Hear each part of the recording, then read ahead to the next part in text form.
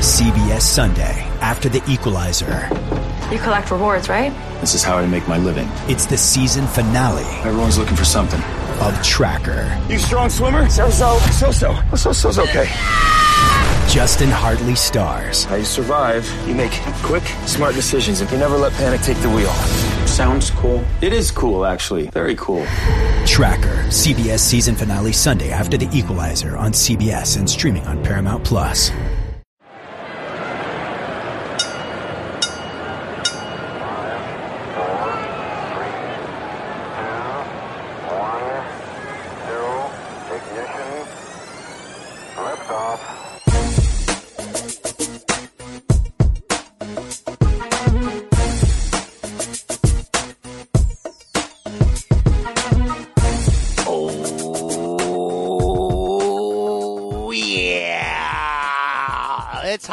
Season and the box is back. The State of Combat podcast on CBS Sports is back in your ear hole once more. All box, all the time. Step 3. Yes, you know the deal. We back, baby. We back with a bang. The Brian Campbell, the voice that you hear right now. What a week to be a boxing fan. What a week for the State of Combat podcast. 24 hours ago, we launched a special bonus interview special. Tony Harrison, Jermell Charlo, sitting down with your boy BC, getting you all kinds of fired up for Saturday's Fox rematch. Super welterweight title, 154, junior middle, whatever you want to call it. This week, right now, today, it's the regular box preview, review, recap, look forward show. We got a lot to chat about coming off of big wins from Bud Crawford, Teofimo Lopez Jr., Virgil Ortiz Jr. A lot to spin forward with a big weekend to come and news in between. It's the holiday season, folks. So whoop-de-doop and Dickory Dock 5-star review season. Please spread it forward. Apple Podcasts, Spotify, wherever you consume fine audio. Please pour some on us. Come on, let me put some water on your ball. Thank you. We want to keep doing this. We want to keep doing this for free, all right? I don't want to put you on my Patreon, okay? All right? That's how it goes. I have a co-host with some Pinoy guy, some ginger. Let me bring him in right now. He's my best friend in boxing, New York Times best-selling author, former Filipino television icon, and the features writer for boxing on theathletic.com. Purchase your subscription now. It's Rafe Bartholomew. Let me lick you up. Let me lick you down. Timothy Bradley. Let me lick you all What are around. you doing? Oh, let me lick you, girl. Like you never Keep your should. pants. Oh, Boom, boom, boom. Rafe Boogs from your home city of New York right now. How is it, bro? This, Brian, is where it all went down, not only for Terrence Bud Crawford and Teofimo Lopez last weekend in Madison Square Garden, but for me in my life, 37 long years ago, when I was put on this earth, grew up in this very room. I'm surrounded by relics from my youth, having nostalgia trips. I got 12-inch LPs. I've got 8 inches of steel, or whatever that thing you play. yeah, but I mean, I want an 11-inch penis. It's not going to happen. For people that don't know that Rafe grew up on the big island of Manhattan, his bedroom, which he's in right now, great place to make yourself feel like it's 1998 all over again, Rafe. It's a time capsule of New York Rafe. Just letting everyone know that I did have VC in my bedroom. It did happen. Back It when did New exist. York. No, it didn't. It did exist. It did exist. Back when New York was still New York, as Rafe Bartholomew once said. Back when people like Barbecue Bob were refereeing games. Can we get an origin story on that fella? Barbecue Bob apparently was nice with it in his day, and that is how he became one of the mainstays in the Carmine Recreation Center, now unfortunately renamed the Tony Dapolito recreation center. Who cares about that? What, Del the Funky Homo Sapien? What's going on here? Don't even Del is from Oakland, not New York, so that is a big mark against him, but he was my favorite rapper for a long time. Mr. So Dapolino, Mr. Tony Dapolino, is that where you're going with this? Look, you're getting me off track with the New York stuff, but you really ought to revisit the collaboration No Need for Alarm, a 1993 or 94 album. I had the cassette, all right, bro? You ain't listened to it, apparently. I can hear Jimmy. You just like to listen to the skinhead white rap. I know, I understand. Hey, I was at Skinheadville over the weekend, Las Vegas, UFC 245. I know you didn't listen to any of our MMA pods that went out there, Rafe, but did it fall on your radar at all? There was a pretty decent fight card they put on. Of course it fell on my radar. I am a combat sports journalist. My radar is spread. I watch sumo wrestling on Twitter sometimes. Actually, those clips are awesome when the random sumo guys come out and they tweet the highlights and you're like, damn, this is dope. I mean, it's not for everybody, Rafe. Everybody's different. I don't want to watch two grown men with panties on. Wrestling, I mean, I'm from the hood. We don't play that. Rafe, I thought you were from the hood. I guess it's on brand, right? That is a good description of sumo wrestling. I mean, those guys do have weird hair and panties on. Yeah, I heard about that Covington fight or whatever the man's name is. Some MAGA guy. He got his jaw broken. I saw some nice highlights. I heard it was a fun fight. 5 rounds. It sounded good. Yeah, it was a pretty good challenge. Oh, that's gonna be a challenge. He brought all of the whores to the war. I mean, he was ready.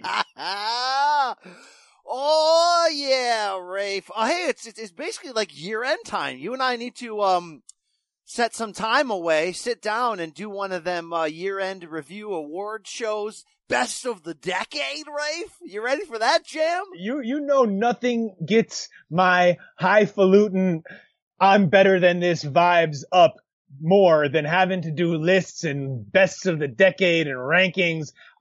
You know what? I don't just think that I'm better than that, Brian. I think that you're better than that. Stop. And listener, I think you're better than it too. But you know what? We're still gonna do it. I'm Ray Charles to the bullshit. Yeah, we're still gonna be a part of that BS, Rafe. Indeed. I got so much new sound on this board today, Rafe, courtesy of you. All right, I got so much trouble on my mind, right? Refuse to lose, you know? Here's your ticket. And the drummer get wicked. You speaking what I'm speaking? Is that like Public Enemy or something? Yeah, it is, okay? I will admit to not being I'm a little bit too young to have gotten into Public Enemy. Like, it's cause I bought the records after I became like a hard, like a underground Fat Beats backpacker head, but it never spoke to me in the same way as as Del the Funky Homo Sapien. I don't care if people call me out for that. Well, I was knee deep in prime PE. All right. I had them all. Okay. The first compact disc I ever bought was a Public Enemy one. I had it all, Rafe. All right. I lived that life. Okay. 911 is a joke, right? Yeah. Can't trust it, bro. Don't believe the hype, right? All right. Okay. Just tell your parents just hi. Hi. Come back. Yeah, I'm back. My parents bought me many of those cassette tapes. You should have saw them. Like what birthday? I mean, birthdays, to be honest, were not the worst days because I'd be getting like Brand Nubian on cassette tape. Now you are speaking my language. Do not slow down. Keep talking. Did you even get down with the Beastie Boys Check Your Head album, which was like early, almost like pre-early grunge? Well, now I did not know, and it took me a while to get into the Beastie Boys. I will admit, I actually didn't even get that into them until I of course, let me name drop here. I actually met a couple of them. I got invited to a basketball game, not a very good basketball game, but I was like one of the young guys from the neighborhood they brought in there to liven it up a little bit, and was playing with MCA and Ad Rock when I was in high school, actually. Wow. And then into college. And you know, it was classic playing with really admirable, famous people vibes, the same as when I went on to play with the great Bill Simmons. You feed them the ball. You wait for them to get open. You make sure they get you get them off. You know, you let them get their shots. Get them off. Yeah, you get them off. Okay. in basketball. Okay, I see where you're going right there. All right. Would you think that Bill Simmons would categorize you as a ginger, Rafe? He better not. That will be the last straw. Them are fighting words? Yes. I am not ginger. I was like, mate, I've seen your profile pic. You're 100% ginger. He's right. There's got nothing wrong with ginger people. I like ginger people. But embrace it. Canelo. Exactly, Rafe. Like Canelo, right? Embrace I it. am not embracing it. I'm not going to embrace that. I heard a few things about the ladies, though, Rafe. I do like ginger. All right. Just a little heads up. Hey, it works for Canelio. We do have a great show for the people today, Rafe. We got a lot to review, a lot to preview, a lot of sound to drop. I mean, you know what season it is? Well, it's seatbelt season, I'll tell you that much. But seatbelt season ended in October, Chief. I will tell you, it's rag on Fat Ruiz season. Are you caught up on all your wow, people are just coming after that man's body, Rafe. Oh, wait. Was she a very big fat person? Yeah, she was a big girl, sir. I mean, we all know that fat people can fight, Rafe, but you want me to run? Can I give you a rundown, a rub down of the latest trends? And here's Paulie on Andy Ruiz Jr. laying that egg again and then eating it against Joshua. And part of the reason it was flustered wasn't just because of the movement, but also because he came in like a fat tub of shit and he ruined his chances of closing the gap the right way. You know what I mean? You know what I mean? At least somebody got the weight right. And then there's even Dwyer chirping in. This isn't anything close to Andy Ruiz being a potted plant in the ring.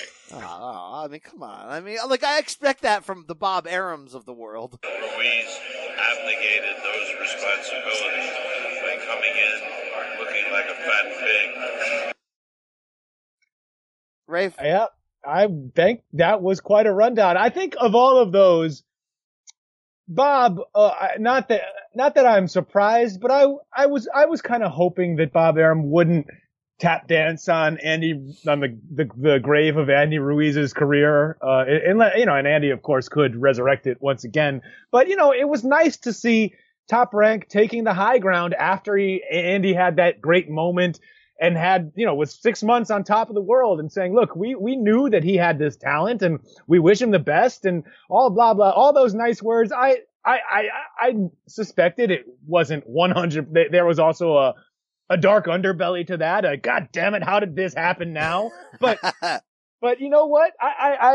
I liked it. I was like, all right, way to go, guys. We're playing nice here. There is a nicer way to do it. Paulie came back around again in the end. There's a nicer way to say it than fat tub of S. Seen what he can do. You've seen the quality that he is.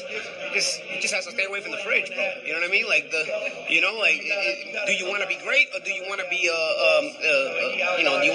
you want to just eat? You know what I mean? That's a much more polite way of settling it, Rafe. Everybody gotta eat, baby. I don't know what's wrong. I eat steak every day, Rafe. Okay, all right. You know what I'm saying? Yeah. All right. Hey, you put yourself out there on the national, international level and you show up with, tattoos and titties, then, you're going to be open to the, at least he didn't get knocked out cold. That's the thing. He actually fought okay. The problem was we needed him to fight better. To actually Be less, stay away from the fridge, bro. Yeah. That's it. Rafe, what's going on in your personal life? How are things, Rafe? Fantastic, Brian. It's another week in boxing. It's a little bit warmer here in New York than it was in Detroit, and get to see Big G, not the father of Roberto Garcia, but Big G Bartholomew, my father, yes. Jeffrey. Big G, who once took you to a fight involving Triple G versus Super G in Verona, New York.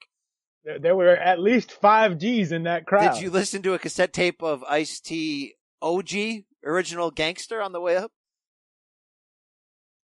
I listened to Colors a little bit when I was a kid, the soundtrack, and that's the song that played at the end of New Jack City. But other than that, I was more of an Ice-T the Actor man. Surviving the Game, revisit that collaboration.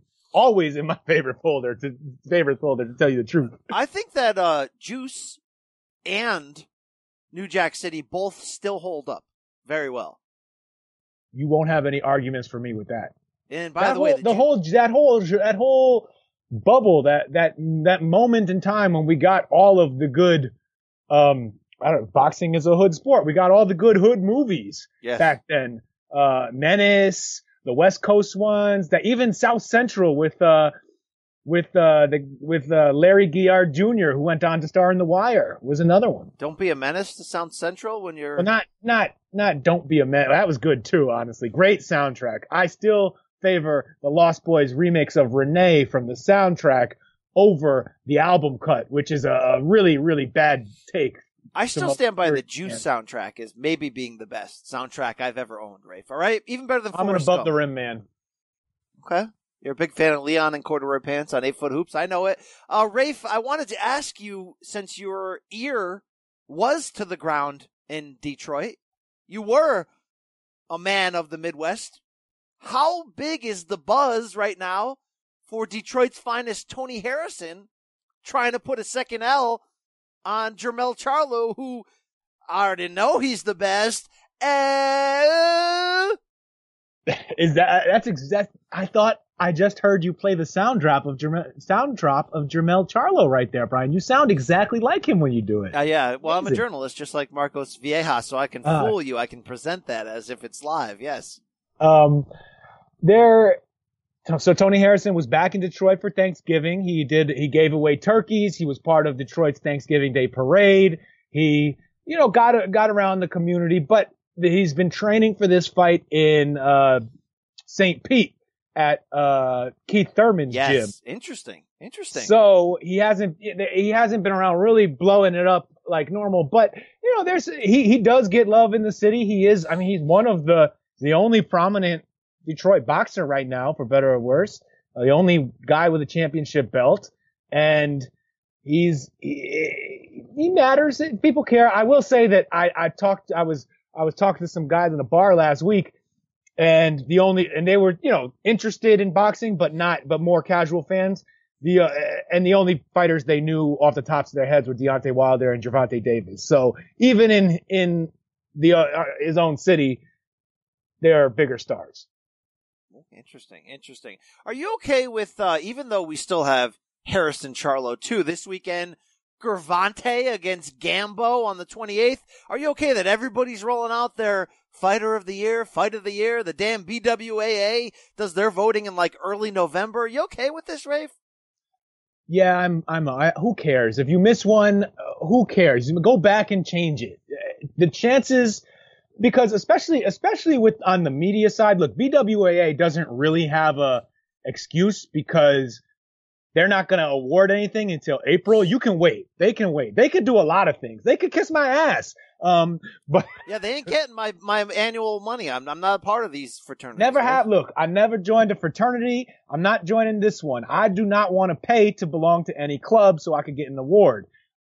They also blocked me on Twitter for reasons that were never explained.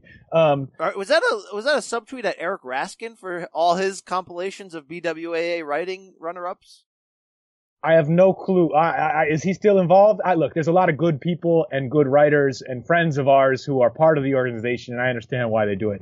And I especially think it's valuable that the way the BWAA keeps alive the work of people like Springs Toledo and Jack Slack, these kind of who are more on the fringes of the mainstream media world. They do really good work. They devote a big portion of their lives to writing about history. They got books on Harry Greb, stuff that like matters. Yeah. And is not just part of the churn. And so that I really value about the BWAA. But I'm a jerk who doesn't like to join things. And so I'm on the outs of that one. Keep that money, player. Yes, I'm with you. I want that $6 a year or whatever it costs. No,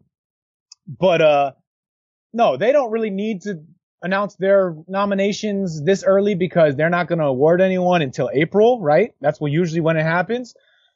The media outlets, that makes more sense because nobody in the world cares about your end of year awards at the beginning of the next year. So you got to rush them out. You don't have a choice. I'm not rushing. It's all about the clicks, baby. Everybody got to eat, baby. No. And we're going after that. No, I say you wait until after the fights end, okay? What the hell goes on in the first 2 weeks of January? Nothing. Why are we all rushing our best of lists out in December? I mean, get off Check my the timeline. metrics. The most amount of people are going to look at the first big list that comes out. Then a smaller number of that group looks at the second list. If you're the last one out, you're only going to get the most bored degenerates who have nothing to do but read your list. I did it all for the nookie. You can take my clicks, Rafe, okay? That's all I care about. Rafe, I did want to ask you, I don't know if we're doing another show before Christmas. This may be the last show we do before the holiday season, so we do want to wish our listeners well, but also a guy who's a big part of this show. It's Dwyer, the week of the fight. Rafe, my New Year's resolution this holiday season of giving is to reach back out to Big Rich. I know he's got the war beard going on, the deep playoff beard going on right now, but I want to make amends. I want to contact him. I want to reach out. I want to touch him. Contact me.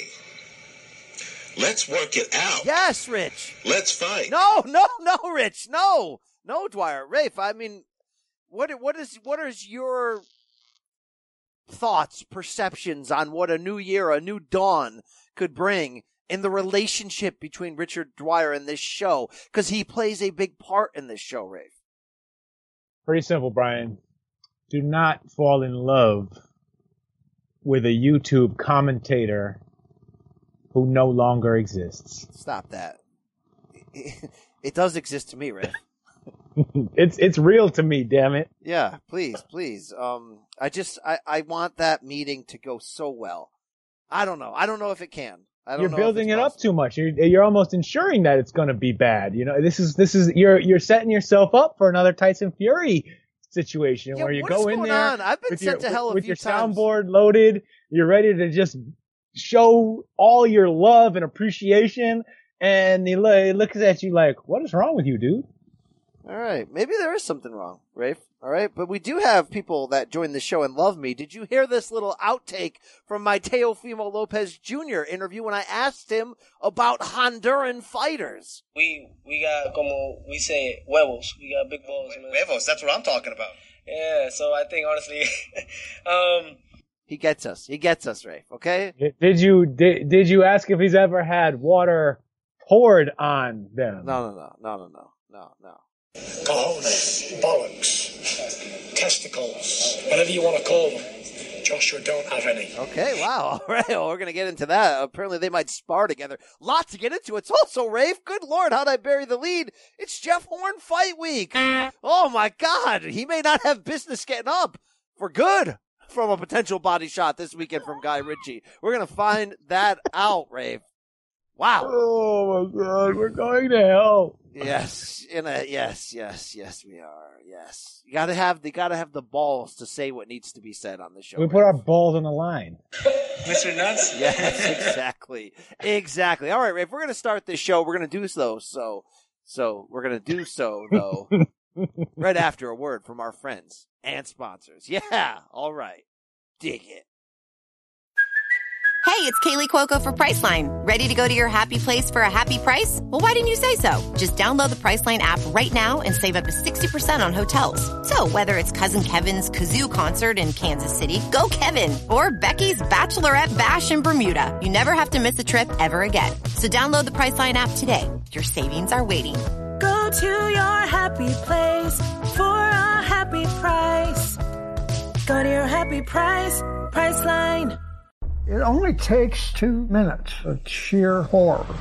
A new Paramount Plus original docuseries. We were dealing with a serial killer preying on elderly women. A cold-blooded killer hidden in plain sight. He's suffocating people with pillows.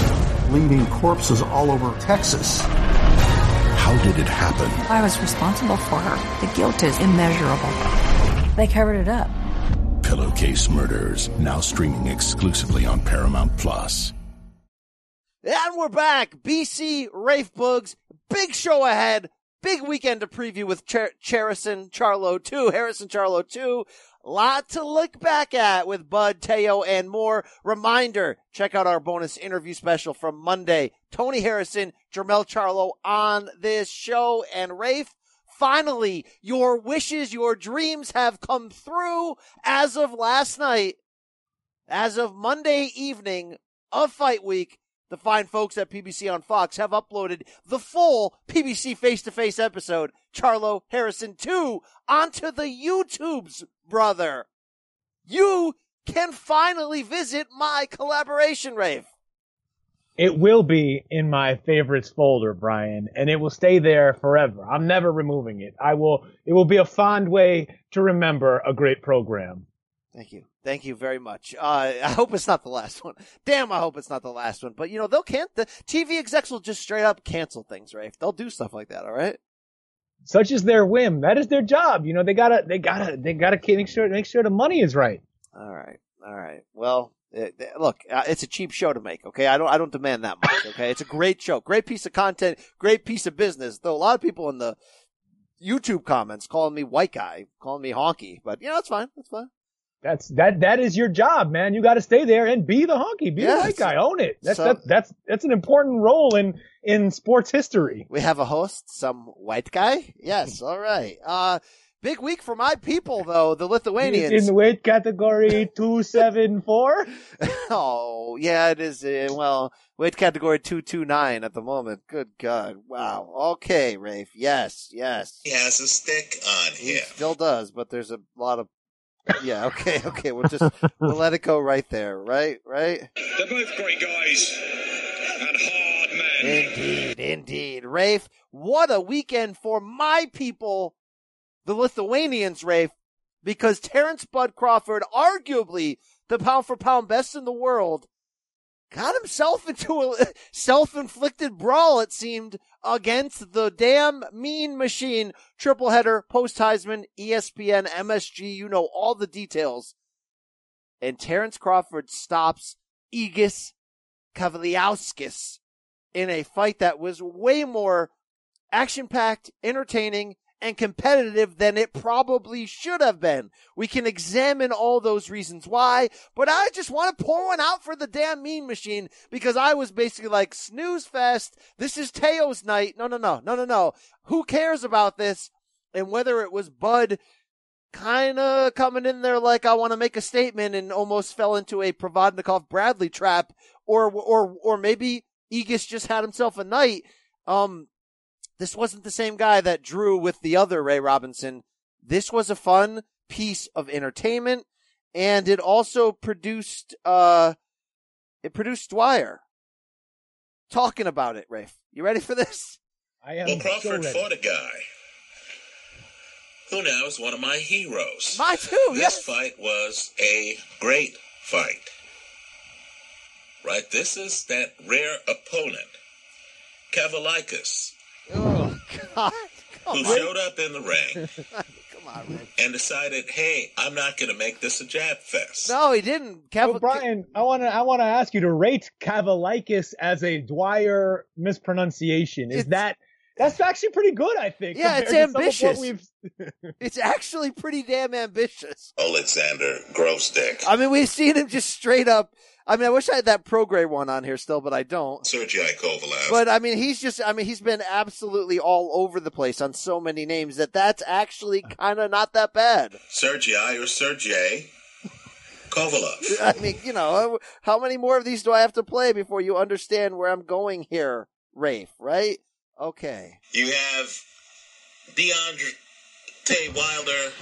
That was actually a pretty good attempt. I'm glad that Richie gets it. Rafe, your thoughts? Lots to really dig in here on Terrence Bud Crawford maybe getting dropped in round 2. No call from referee. It was actually round 3, right? I thought it was round 2 forever, but then everything I read said round 3. Either way, at 4 rounds in, not only was the fight even on the scorecards, even though they robbed Mean Machine of a knockdown, Bud was just standing in that pocket and allowing this to be kind of a badass fight.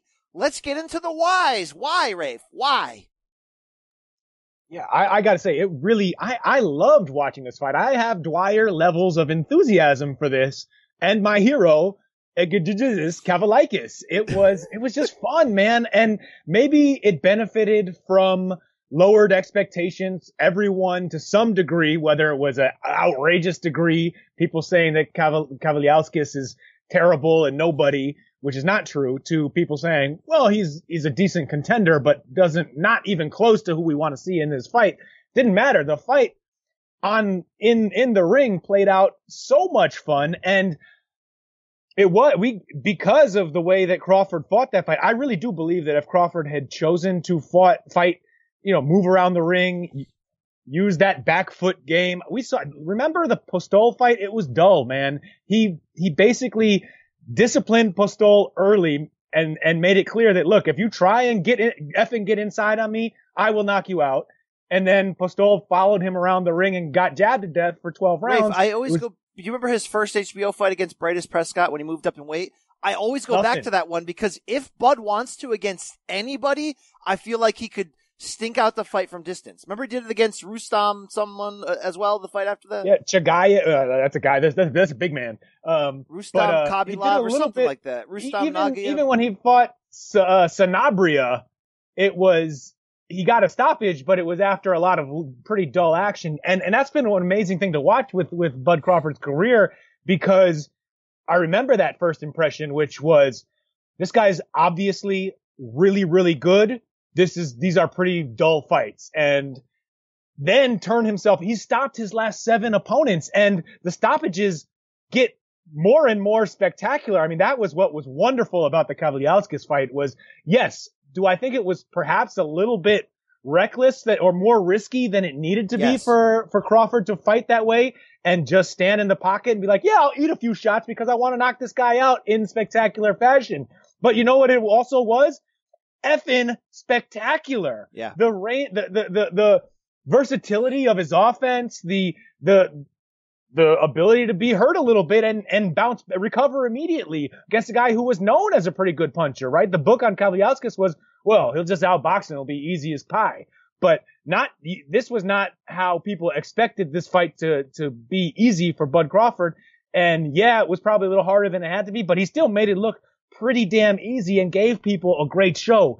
I haven't heard a lot of this yet, Brian, but do you think that Crawford could have been doing the old Triple G sandbag act? I'm going to give you my take. That's an interesting that's an interesting offer by you right there to say, is that Crawford trying to make himself look more hittable than he is so that people will want to fight him? I actually say no. Couple things. One, it was Andriy Klimov. I looked up Bud's box record while I was talking about that early fight in his career in HBO. 2, in real time, at Logan Dobson just tweeted us with the Dwyer Kavaliakis pronunciation. So shout out to Logan Dobson for having our back, but we're in the middle of it right now. And look, Bud allowed this to happen.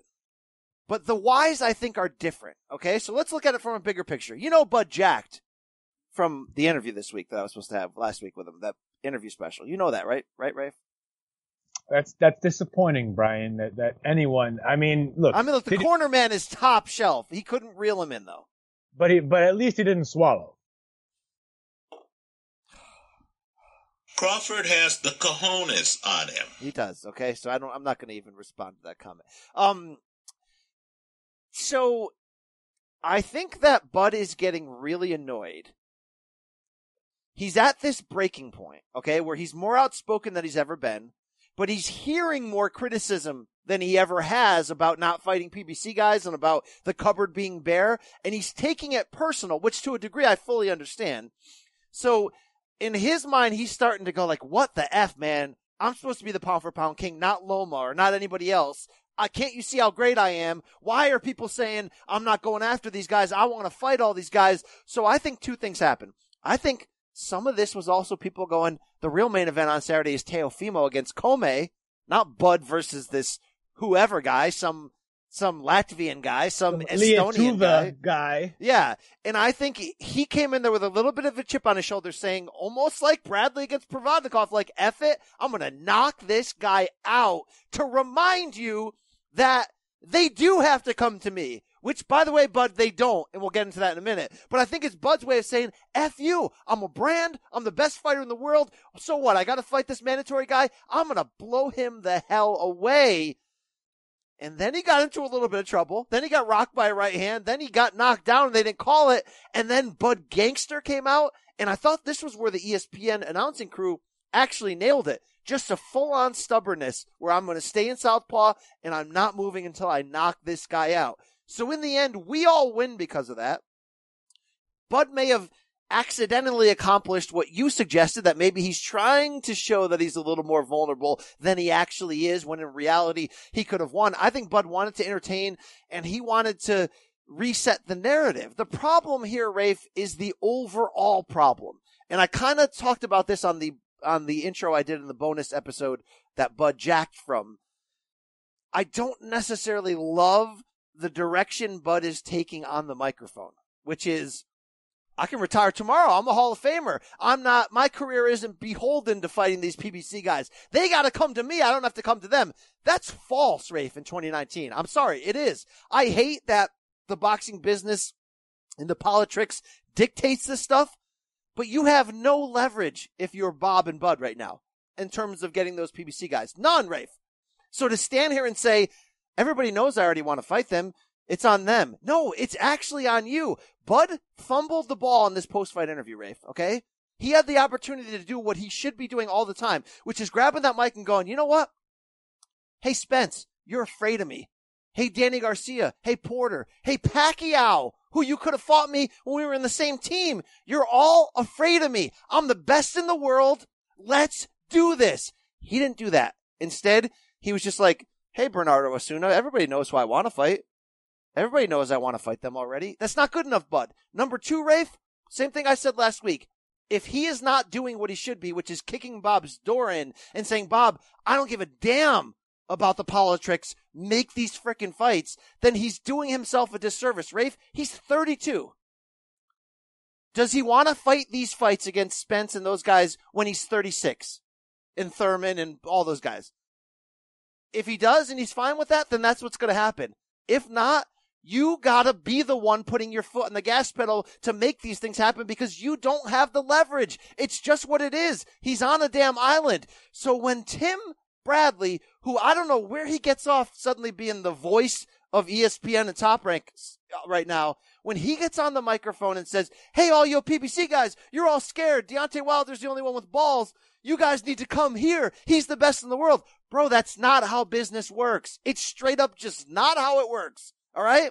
The only way Bud's going to get Spence and those guys is if you get on a level where it's Mayweather Pacquiao and we need it. And even then, you're probably still talking 2 years. But you know how you get it on that level? You don't stop talking about it. Every interview you say, Spence is scared of me. And then us as reporters and the fans, they start banging the drums and suddenly it becomes a thing. There's one other way you make the fights happen. You break the business mold and you say, Bob, I want to fight on their network. I don't care if I get paid less. We've got to go and make this happen and prove it. Maybe it's just not there in the motivation for Bud because he's getting $4 million per fight against anybody on ESPN. But Rafe, here's the deal. We did not ask Bud to re-sign with Top Rank. He made that choice. So because of that, he has to deal with the business realities. So they don't have to come to him at all, nor necessarily should they. What are you feeling about the things I'm screaming at you right now? There's a lot to respond to there, Brian. First of all, I gotta say, I already had I didn't know I could have more respect for Andre Ward than I did, but I do now, because the way he held his poker face, didn't laugh at all, while Tim Bradley was wilding out in that promo and stepped into it so hard, like looked down and then did the theatrical look up and grill the camera and push his hands out there and like, all of you at PBC. It was, and Ward was just there, like, he held it together. I really, really got to give it up to Ward. There's so many levels to that man and what he can do. It was incredible. Tim Bradley. So that's one thing I was going to ask you. In a little bit of a devil's advocate kind of way. we're saying, oh, you got to call them out all the time, nonstop, make it a thing. Isn't that what Tim Bradley just tried to do? And everyone is like, man, you embarrassed yourself. Well, no, is that what Bradley you went want over Terrence the line. Crawford to do? Rafe, Bradley went over the line by saying, you're scared, you need to come to us. And that's just not how it works, Rafe. Plus, it's not his fight. He's too close to the product. Did you read that origin story ESPN had this past week about, like, they asked a bunch of experts when they first realized how great Crawford was? It's actually a pretty decent story. They used to spar together. I mean, the Bradley sparring story ahead of that Silverdome fight against Devin is very interesting. But here's the deal. It feeds into the problem that we have. Like, that's when I realized I got to headbutt him to win this fight. Well, and it feeds into the problem we have with the ESPN announce team. That they're doing the full-on sell ad nauseum, worse than dying HBO did in last year. And this is not Bradley's fight. He's not the promoter. He's supposed to just be the broadcaster. But he's become this, like this spokesperson for Bud's career, where he's like, did you hear them on the Mac show? Man, did you hear him on the Mac show? If Bob let you beat Manny, then you probably would owe him too. Did you hear him on the Mac show saying that Prime Bud beats Prime Floyd? Like, no question about it, Rafe. Do I have to bring in Dwyer to settle this? There is a fighter who could beat Floyd Mayweather. It's younger Floyd Mayweather. Thank you. And it's not that that's the worst argument ever, because here's the deal. Here's the bottom line of any criticism I have. Bud's amazing. He might be Sugar Ray Leonard 2.0. Like, I'm not kidding. And he's a little bit different, though, but he's amazing. He may be the face of this era. The point is, Rafe, he's 32. I want to find that out. And when he's like, you know what? If they don't come to me, that's fine. I'll retire. Or a day later when he told somebody, maybe I'll go to 160. Like, stop it, dude. Stay at 47. Prove to us in this Renaissance welterweight era that you are the king of 47, and call up Grandpa and say, make the damn fights already. Okay, I'm with you, and I think that you're right that there is a way for Terrence Crawford to call out fighters like Errol Spence, assuming he gets better, Sean Porter, Danny Garcia, whoever else, Manny, but we know Manny's not taking that fight because he didn't when there was a chance, and he's not going to now, and he shouldn't have to. He is a legend in the sport, and he can sort of cruise the leftovers of his career however he chooses. It's just strange that he's still this damn good. But anyway, forget Manny. There is a way for Crawford to call out all those welterweights on the PBC side in a way that doesn't make him look bad in the way that Tim Bradley didn't look great on Saturday night, right? You can do that without embarrassing yourself. And I would expect Crawford to be able to figure that out if he wants. The one thing I don't mind a fighter. I don't want to hear these guys lie. If they know that they're not going to fight each other, I don't want to hear them calling each other out for no reason and pumping up their social media. Like that's a game I don't really need to play and have them going back and forth with that. I guess. But doesn't that lead to fights though, Rafe, when they do that? It can. Yes, it can. But it's so, the amount of BS that comes before it can almost, it doesn't actually spoil the fight, but it's a lot. It's a lot to deal with. But I think to get the fight is better. Here's one of the things right now that I'm thinking about, Brian. There really is only one fighter at PBC who I think there is a true mandate for I just said his name, for Terrence Crawford to fight. That's Errol Spence. Sean Porter fight, that's better than a lot of the options at Top Rank. But Sean Porter, the only reason people like that fight today is because Porter fought his cojones off against Errol Spence in a loss. And that is great. We know who Sean Porter is. He's very good. But that is it better than Kavliauskas? Probably. I think so. Is it better than is it better than Besputin and Bob's Russians? Probably. I think so. But is it a legacy making fight for Terrence Crawford? Probably not. It's a really good defense. There is one fight that matters, and we can't really talk about that seriously right now because unfortunately the accident that Errol Spence was in October and hasn't come back from yet. And I know that he was on Snapchat criticizing Timothy Bradley over the weekend. So I guess that's sort of like coming out, but whatever's going on, we just gotta... Errol Spence by murder, not against Terrence Crawford. Not against that car either, Rafe. Okay. True that. And that's the tone that there's a tone in this. Bud needs to do this. Bud needs to do that. That I think that I disagree with, which is that like, it sounds as if Bud, I mean, people, the next take in this progression is people saying, well, Terrence, how come you weren't in Texas that night to put Errol in his seatbelt or drive him home? Like, make sure he's safe for the fight that you need to fight him for. Like, how far are we going to take this?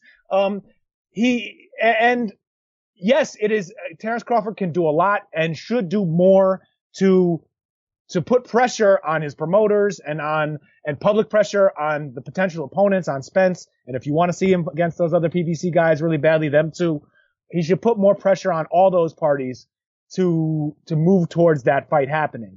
But those other guys, there's an onus on them to want that fight and I am not happy that they are so comfortable freezing out the fighter that they should also want to beat so they can call themselves the BEST. Rafe, why is that not a problem? I know that's business, but why should, on a competitive level, why should I not have a problem with that? I think it comes down to I don't want business to be the key, right? I want Bud tomorrow to fight Danny Garcia or fight, you know what I mean? Like Thurman, fight any of the welterweights. The problem is PBC has invested so heavily, and this is where we're at in boxing. Everything is segregated. I know you hate that word, but everything's segregated by your own network and island. The only ways you cross over that and connect is when the money is giant. So anyone that says, well, why should Bud do that? It's not in his character. Hold on. Because you want to build yourself to right now, Bud's a boutique welterweight. That's the reality in the business. You're not going to win a lot. You'll win critical, but you're not going to win as much money as you would just staying in PBC and fighting the other big name welterweights. He almost has to do this to bang the drum for himself because to defend the PBC guys is almost against what I believe in here, because I believe in just F the business. Everybody should fight each other. But because we're in this business reality, it's so disingenuous for Bradley. You know what Bradley's saying? You guys need to come to us and fight on ESPN. That's clearly wrong. They don't. No. You want to do a 2-network deal just to find out who's the best and you think you can make enough money to do it? Then do it. If not, Rafe, I'm sorry. Bud actually has to go to them if he wants to make this happen. We didn't tell him to sign with ESPN knowing there's no welterweights there, right? We didn't tell him to do that. So because he did that, the onus falls on him. That's where I'm going. I'm not saying this from a guy who cash checks from the PBC. I'm just saying this from a guy that's like, this is where we're at in 2019. Make the damn fights or don't talk about them. I gotta say, I miss where we were at in 2013 when athletes just slept with a lot of women. Now we're talking about business, man. Brian, so what you were saying gave me a little bit of an out of the box idea here, because you're saying to make this cross promotion fight, the money has to be there. They have to be super duper stars. And I have news for you, Brian. These fighters are never going to be super duper stars in a Maypac kind of way, right? It's impossible. They're in their 30s. They're great right now. They may be as good as Manny and Floyd were at their primes. We'll never know. They're not that far off from it. And those are some great ass fighters, right? They are historical Dwyer historical greats. And these guys aren't far from it. We want to see them fight each other so we can start to place them in a proper historical context. But the money that brought Maypac together will never be there for a fight like Spence Crawford. Do you disagree with that? No, I think you're right, because none of these guys have the following publicly. Like, Manny earned his following by fighting everyone and climbing the ladder. Floyd earned it with a combination of being great and being next level charismatic. These guys don't have all that. Plus, the only way to organically win that, they would all have to beat Oscar to get that following, or beat each other in big showcases on regular TV to just become stars, right? Yeah. So if there's no money for it or there's not enough money for it in the traditional way of raising money for a fight, maybe we just saw this happen, Brian, and maybe this is what brings, maybe this is what exposes all us boxing fans who have try to sometimes have any kind of conscience for who we really are deep down, which is just degenerates who want to see great fights. Maybe Bob Arum and Al Heyman get on a plane together and talk to the prince. Go meet with some Saudis, meet with some money out in the Emirates, meet with whatever rich ass dictator you can find who's willing to drop $100 million bag on it to make a big fight and do it. Is that how we do it? To Mr. Cancer, but he'll never talk to you, right? Well, I wanted to bring that up to you. So you bring up a good, interesting point. You're just like, hey, let's make the Saudi money be the Les Moonves or the waiter you know what I mean? Like that made Maypac happen. I don't know if you saw the comments Bob Arum gave to somebody in the last 24 hours. I think I read it on Boxing Scene. I'm not sure. His comment was, you're going to see a lot more PBC Top Rank collaborations in 2020, and it's because of Fury Wilder. Did you see this, Rafe? Bob said that he's talking to Al every single day because of Fury Wilder 2, and that it's opening the doors and that the relationships and the business has changed and they're willing to get along. I want to believe that this is straight up, but I can't right now until I see the proof, because Bob just 6 months ago was like, Sean Porter sucks. He's nobody. He's not on Terrence Crawford's level. And now he's like, Sean Porter's great. He should be fighting. You mean Manny Pacquiao's sparring partner? Exactly. Sean Porter, the guy that Manny used to beat up in the wild card. I want to say I do have a small level of optimism because look, Fury Wilder 2, the collaboration is real. So I want to believe that Bob and Al can get together and say, look, here's the deal, Bob. Okay. I'm just going to create a scenario for you. We're going to send Terrence Bud Crawford to you guys to fight Danny Garcia. And if Terrence wins, then he's going to fight Keith Thurman on our side. Whatever. Something like that. Okay. If that's real, Rafe, that's how you solve this without everybody becoming Maypac level stars and all this and without whatever. But that's got to be a real thing. Fury Wilder makes sense because they already fought a year ago. And two networks that want to say F you DAZN can get together and do a joint pay-per-view. I really hope what Arum is saying is real. It's possible. It makes sense. It follows that if things go well. The problem is, Brian, what makes anyone think that Wilder, I know that Bob thinks it will sell 2 million pay-per-views, but that the fight that's supposed to start this great new era of cooperation off kind of is lining up to, it could be a great fight. But it may not be the great success that they're all hoping for. And if it is not, then, because they have not even formally announced this, there hasn't been a press conference, right? It is now 2 months and 5 days away from February 22nd, the date that it's supposed to go down. If they can't build it into a big enough fight to make all the business people happy with the amount of money that they made off that fight, what's to stop everyone from just going home and playing in their own sandboxes again? I mean, that's what boxing does. That's what boxing is. That's probably where we are heading. But I do want to retain a level of optimism. And I mean what I say about that stuff about Tim Bradley. I mean, it's just ridiculous, Rafe. That should be Bud, not Tim. And can I say this about the ESPN broadcast? Because they do deserve our criticism. So the first 2 rounds of that fight, I mean, Tess is just off the wall. Like rubbing Bud left and right. Like, again, these guys are so damn great that you don't need to tell us more than once. Let us see it. I do give the ESPN broadcast credit. The second Mean Machine worked his way back into that fight, they were all over it. They were criticizing whether Bud's doing a disservice to himself staying southpaw. They were on that. That was good. But then to bounce back to the level of what Bradley said about PBC, like, come on, guys. I mean, look, PBC's not, it's not that they're not to blame. That whole Fox thing about not recognizing WBO title holders is just an absolute joke, Rafe. So, also, you gotta think that, I mean, the one thing I will say here is that, there are really, really professional expert producers on these shows. You've worked with them. I haven't, but I've met some of them and I know the quality of their work, right? Bradley's spiel seemed very rehearsed. Seemed like everyone knew it was going to happen. Couldn't someone have talked him down off that ledge a little bit, my friend? Cut ties with all the lies that he's been living in, Rafe? Exactly. I mean, after he listens to this, if he does not want to be friends, I would understand. You know what I mean? Seriously though, Brian, don't you think that there's, because Bradley, I like how he calls fights a lot of the time, and I like his personality. I liked him as a fighter.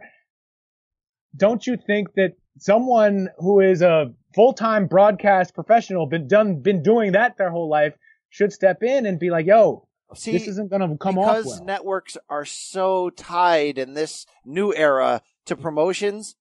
Like, look, those days of HBO being the central governing journalistic entity where all the promoters come to them. If you want to have big fights, it's got to be on HBO. That's what would allow Larry Merchants of the world to rise up. And it turned out that in this fight, at least, we brought you junk. Unfortunately, now that's impossible because everybody's Maybe it's because Larry Merchant killed HBO boxing by alienating the greatest fighter of this generation, Floyd Money Mayweather, that's never giving him a fair shake, and then saying he would beat him down if he was 50 years younger. Wow. I mean, you're not wrong. I wish I was 50 years younger and I'd kick your ass. Rafe, I'm going to say something a little controversial here. It's a little off topic, but it's on it. Tim Bradley, the direction he's going right now as a commentator. I know this sounds terrible. I think he should finish. I thought he was good when he first started because he gave a fresh perspective on breaking down fights and fighters, having been a great Hall of Fame caliber fighter and having just ended his career where he still had something left in the tank. And he's well-spoken, he's funny. Since they got rid of Teddy, though, I feel like he's trying to become Teddy Bradley Jr., and it doesn't work for me. Like, remember that time he threw all the bills on the set? He threw all the dollars in the air, and like those were hundreds, Brian. Like, it's just not working. It doesn't seem real to me. It does I'm not. Here's the deal. I love overly absurdly charismatic people. The Dick Vitales, the Teddy Atlases, Timothy Bradley Jr. Yeah, and I'm not saying like everybody has to be this quiet. Like Andre Ward, he speaks so well. Whoa. We're going to Chris Rock racist and stuff? Well, I did reference Chris Rock there, but like, that's not the direction I'm going. I'm fine with Tim Bradley being fun, but the hills he's dying on, I don't know. Maybe I just don't agree with the takes. I don't know. I think you have a point there. He has been upping the shtick, and it hasn't always worked out. And I think we just need to put it on the record that Brian Campbell wants the ESPN broadcast to feature more father-son stories. Yes. Hey, I had a good idea. If your book, 2 and 2, McSorley's My Father and Me, becomes like a movie, a sitcom, or a drama, something, what about Kriegel playing your father? Because he can act. Look at him. He's like, he's Hollywood. He's got Hollywood written all over him. He lives in Santa Monica. He hangs out with Peter Berg and Mark Wahlberg. They train together. How about him playing Big G? That would be the irony of all ironies, right? Well, he does understand the psyche of a father and son better than almost anyone on the planet. I think it depends on how much you want this to resemble the real thing, because you just said Big G. Big G is pretty big. He's 6'3". I'm 6'3". I ain't gonna have no 5'6" father. I was thinking who would play you would be former NBA player Robert Swift. A man who, like Tyson Fury, has come back from the depths, the deepest, darkest depths. Yeah, remember he ruined that house and like squatted in it? Yeah, all right.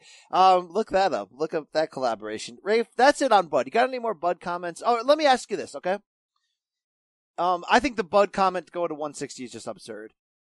And if we are not going to do these Heyman-Al collaborations next, and if Prograis, Josh Taylor, Jose Ramirez are not moving up in the next 6 to 9 months, give me somebody that Bud could fight next where you'd be like, okay, that's cool. Well, that's very hard to do, Brian.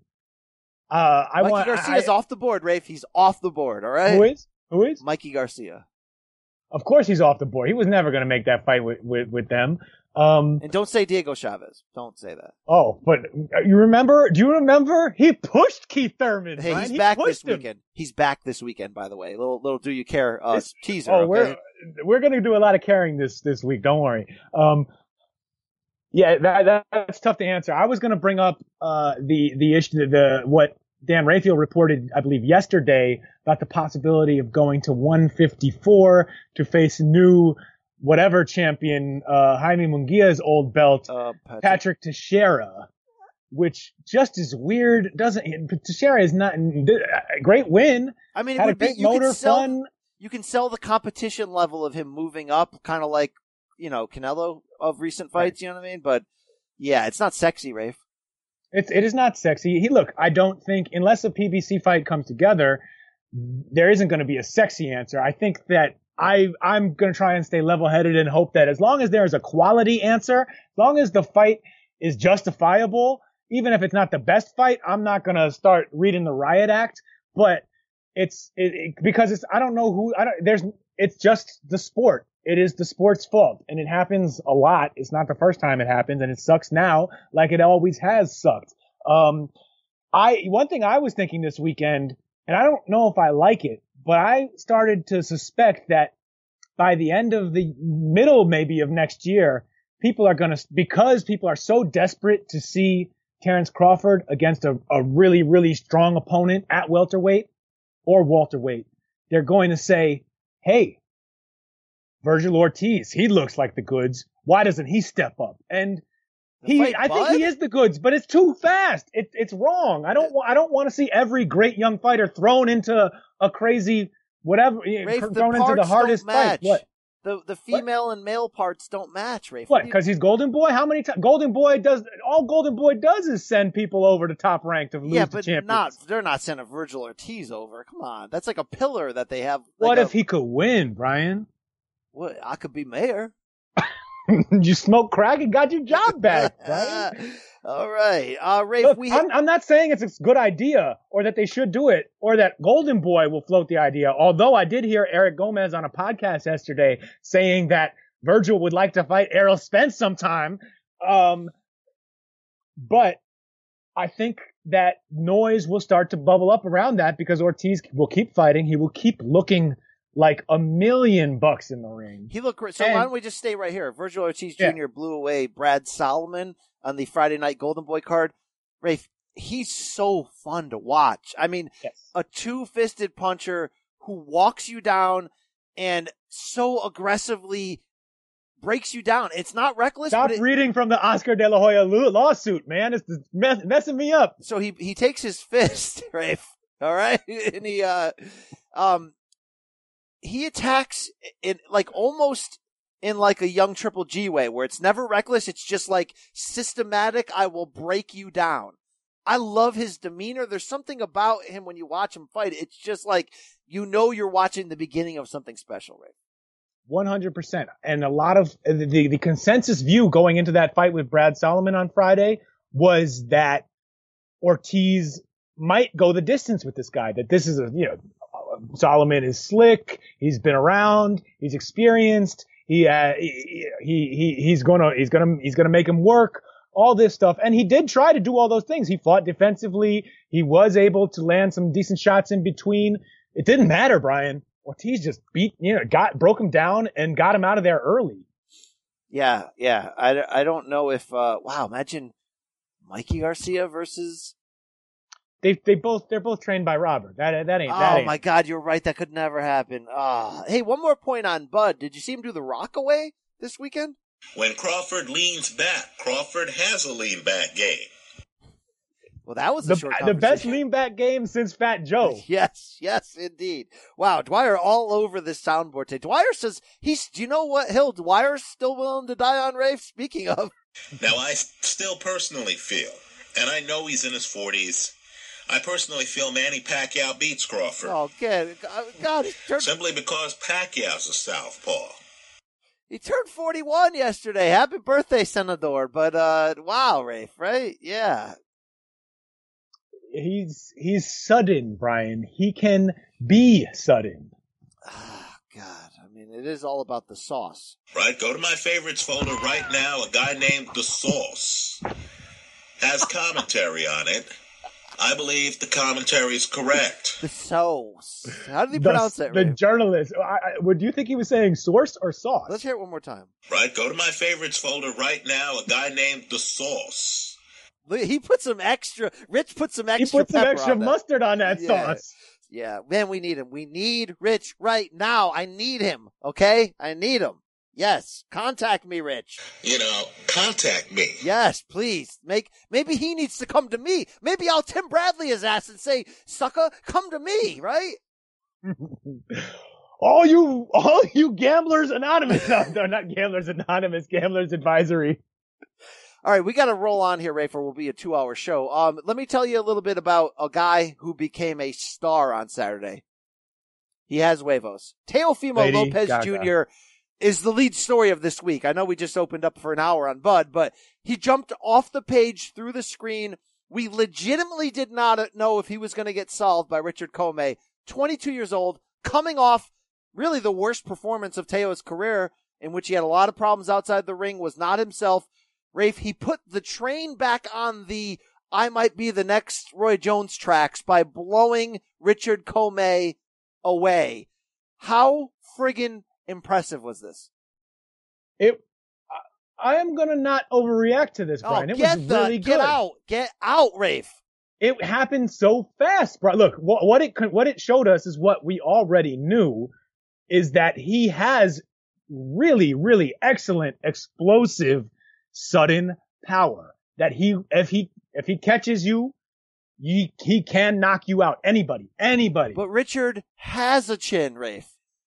Yeah, he does have a good chin, but the other thing, I didn't think it was some amazing out of this world chin. And I know that when we previewed this fight, I kind of said, well, let's just take the experience here. We know we have one thing, which is a very good established fighter. And we have another guy who we aren't totally sure about. Let's go with the guy we know. Later in the week, Brian, because I had to write about the fight, I rewatched a lot of Richard Comey, and it became clear, oh wait, no. He's going to be there. He's not, he likes to fight on the front foot. He has a tight defense, but not a slick defense. He doesn't slip a lot of punches. He doesn't make guys miss. He's big and strong and sturdy, but he's going to be there for Lopez to hit. And that's exactly what happened. It was a one shot and basically over after that, right? He flopped around the ring a little bit. They let it go on a little longer. We're done. Great finish. Great performance. Teofimo Lopez Jr. is a champion now. I still don't know if he can outbox someone who can outbox him or compete in the same way. That's the great thing, Brian. We are going to learn a little something about that when he fights Vasily Lomachenko, the test maker. Oh my God. For all the marbles. Oh my Undisputed. God, 130, 135 weight category. Oh my God. Am I excited about this? Can I play weird sound drops to get you excited about it, Rafe? Holy crap. Rafe, the feels that I got when this became real, when this constant C tease became real, when Loma stepped through the ring ropes and almost begrudgingly took part in that photo op. And then they talked to him afterwards. How impressed were you by Teofimo? And Loma was like, it was a short fight. It was some Honduras guy. It was a short fight. Rafe, in the fact that they're like, yep, we're doing it in April, and it's for all the damn belts. Now pause that.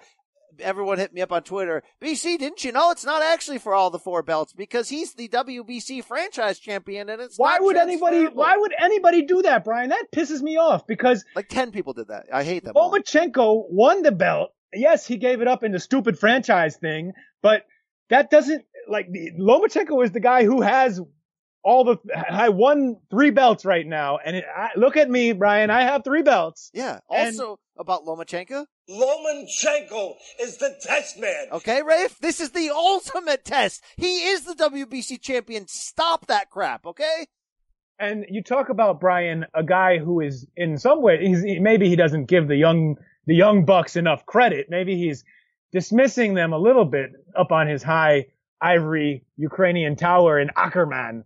But he is saying their names, right, Brian? He says, yes, I will fight Lopez, and then he will fight Gervonta Davis. He would. I mean, the names are in his mouth.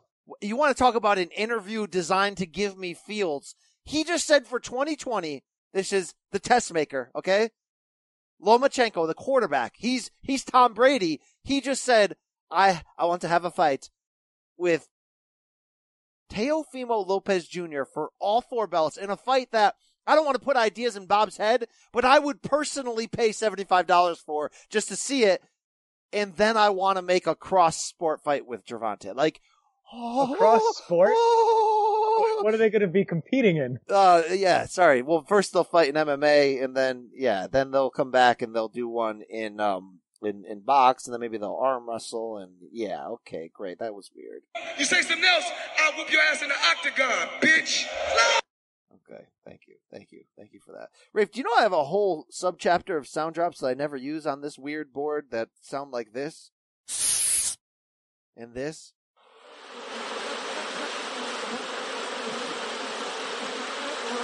And this? Is that money? No, that's a bat flapping his wings. Is there a place for this on the show? I hope not. Okay. Okay, enough of that. Rafe, this is the best news boxing has heard in a long time, that a fight like this can be made. I am so friggin' excited because you're kind of right on one level of you're saying, let me not proclaim Teofimo as like, Roy Jones right now, because he landed one big punch and Comey didn't recover. So we still don't really know how great he is, which is part of the fuel, though, why this fight is so great. Because I saw something in Lomachenko's poker face that showed me, no, he's not scared of him. Lomachenko's the pound-for-pound damn king, more or less. But he knows that Teofimo can do the outside-the-box stuff that the other guys can't, that is going to force him to be at his very best in training camp. I mean, he already is anyway, but that would just force him to know that he can't completely F around and be the Matrix, because he may get caught with one of those leaping left hooks out of nowhere. 100%, Brian. Even though I think that this did not tell us everything we want to know as fans about Teofimo Lopez Jr., like how good is he? Could he actually be great? Some of that is still up in the air. It does confirm the big most important thing right now, which is that his power is legit. It will knock out anyone in the division. Vasily Lomachenko is a small, very small lightweight for weight category 135, and Lopez can land it in unconventional ways or in between shots. He can show Lomachenko something that Lomachenko has never seen before. He can come up, he can do something creative, something explosive, something athletic that the Matrix hasn't downloaded yet. And obviously, on the other hand, Lopez would, in just straight boxing, footwork, things like that, Lopez is going to be out of his depth on some level, because everyone against Lomachenko is out of their depth on some, even the beautiful, handsome guy, Jorge Linares, was out of his depth on some level. Yeah, you're damn right. He was. The fact that you nailed probably my favorite part about this fight is that Loma is over his head at 35, and that Teo's probably going to star at welterweight in his long game. So this is like, I mean, what do we compare this to? Is this like when Oscar fought Pernell Whitaker for the welterweight title? Is this something like that? I think in terms, a little bit, yes, but the Oscar was way more proven at that stage, right? Yeah, he was. And Pernell was way more on the downslope, right? Well, the beginning of the downslope. Not, you know what I'm saying? Like the beginning of the elder prime of his career. Whereas, well, here's the thing. Loma's one bad performance away from Eric Raskin saying he's washed, right? Yeah, that's what Raskin will do to you. Yeah. Wow. For this division, for this sport, I could not be more excited. 135, weight category. 135 is the damn home right now. I love this. Shout out to Teofimo for putting it back, doing what he had to do. Rafe, there's a lot of pressure on that kid. He seems to be whether or not his boxing skill will allow him to beat the true damn elites, we don't know. But his makeup, he has the goods, Rafe. He has the goods on the inside, it seems. You read that Deep Kriegel piece, right? About just how crazy his family really is? Yeah, look, he's carrying a lot, and I know that sort of the safe thing to take away from that is, man, his dad is might be a little bit out of control and is putting way too much pressure on him. Not necessarily saying, like, from person to person saying you better win this, but publicly calling out fighters before the time is even necessary to call them out. Really making every fight into a huge referendum on the entire family name. I like that Teofimo embraces it and is like, you know what? I don't, sure, say what you want to say. I am here in part to make my own legacy and to justify my dad's, that he was here and he mattered and he helped me become what I am. Yeah, the fact that he's able to juggle that and respect that's an interesting juggle with Joey Gamache in the corner now, a new influence. It's crazy. Would you be willing to give this message though to his dad? But this is what I got for Oscar. I got fish, scale, hit me up on the low, Oscar on the deep. Thank you. That kind of message should only be given from one crazy dad to another. I also have to say this, Rafe. Sometimes we get on ESPN, we're like, wait, what are you talking about? This week, Crawford's the pound-for-pound king, but next week when you have Lomachenko on, you'll say he's the pound-for-pound king. Because I got caught up in this too. I've been saying on podcasts the last 2 weeks, Lomachenko's the damn pound-for-pound king, yet the last time I did my pound-for-pound, I have Canelo number 1. So here's what I'm going to say. Because I'm taking ESPN off the hook for that. Because this is such a unique time in pound-for-pound history for me in my 10 years covering the sport, where like I said, there's 4 to 5 legitimate cases, right? I consider it a 10-way tie, personally. It's like 4 to 5 absolutely legitimate cases for pound number 1, right? Naoya Inoue and Spence in that, if you wanted to go that far. Although I think you mute Spence to a degree because the Porter fight was so tough. But I am okay that we almost have, it could be almost every week you change your number 1. Yet if anyone says Crawford's the pound-for-pound king, or Lomachenko, or Canelo, or Inoue, they're all the pound-for-pound king because it's that close. Yeah, no, it's not a big deal. They all have a very good argument for being top, and it can depend on whatever you value more or who you value highest on the eye test or any of those sort of things.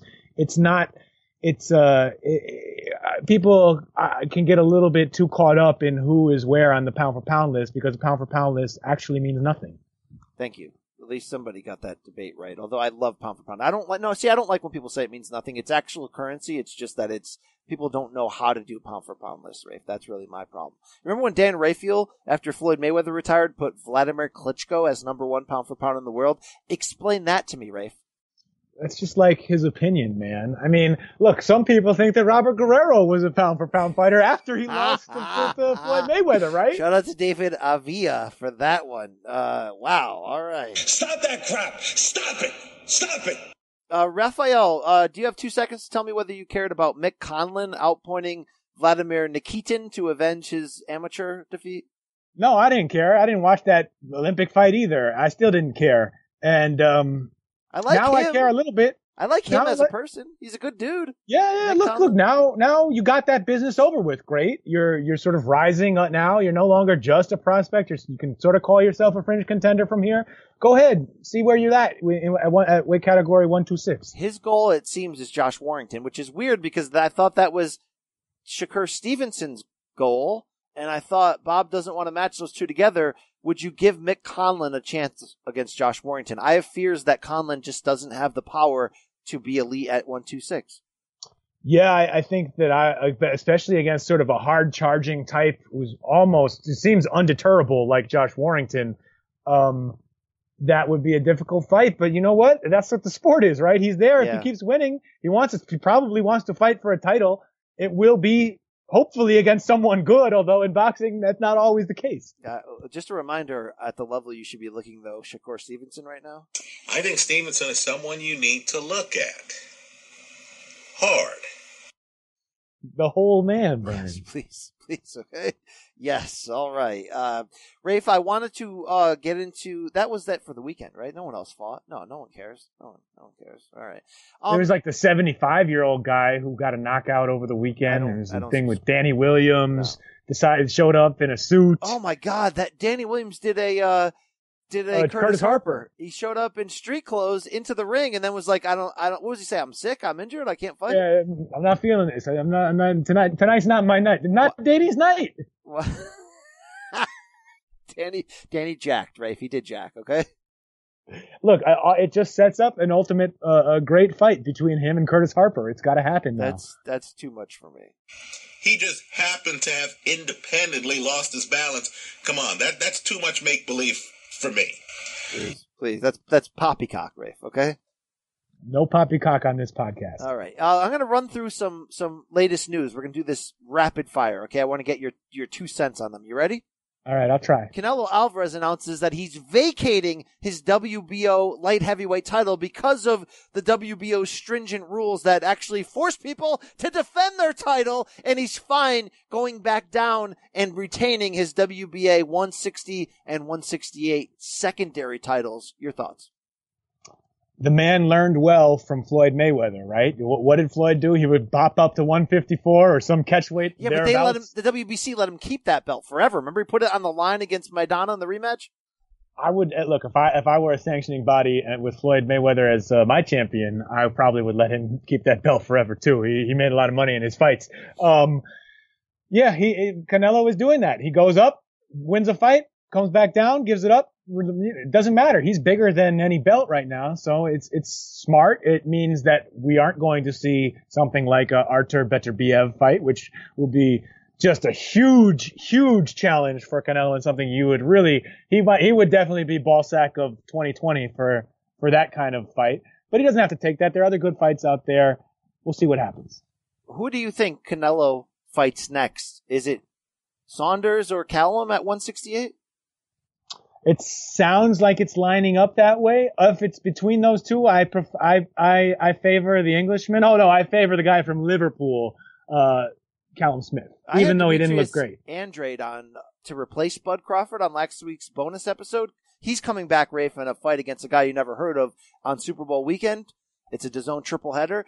But I asked him if he had any legitimate fears that Canelo will never fight him, that he'll just kind of linger at 68 the rest of the way for a while. He should probably just expect that to happen, right? Yeah, I kind of feel like that's where it's going. Do you feel like DAZN at some point has to go, look, dude, we've invested in Andrade here. Oh, wait, I forgot. They're just gonna make Triple G fight at 168 and send him, unfortunately, to Old Man Hell. Yeah, I guess you're right. All right. You know, he might be eating some of the Canelo meat, so I'm gonna go with Ryan Garcia.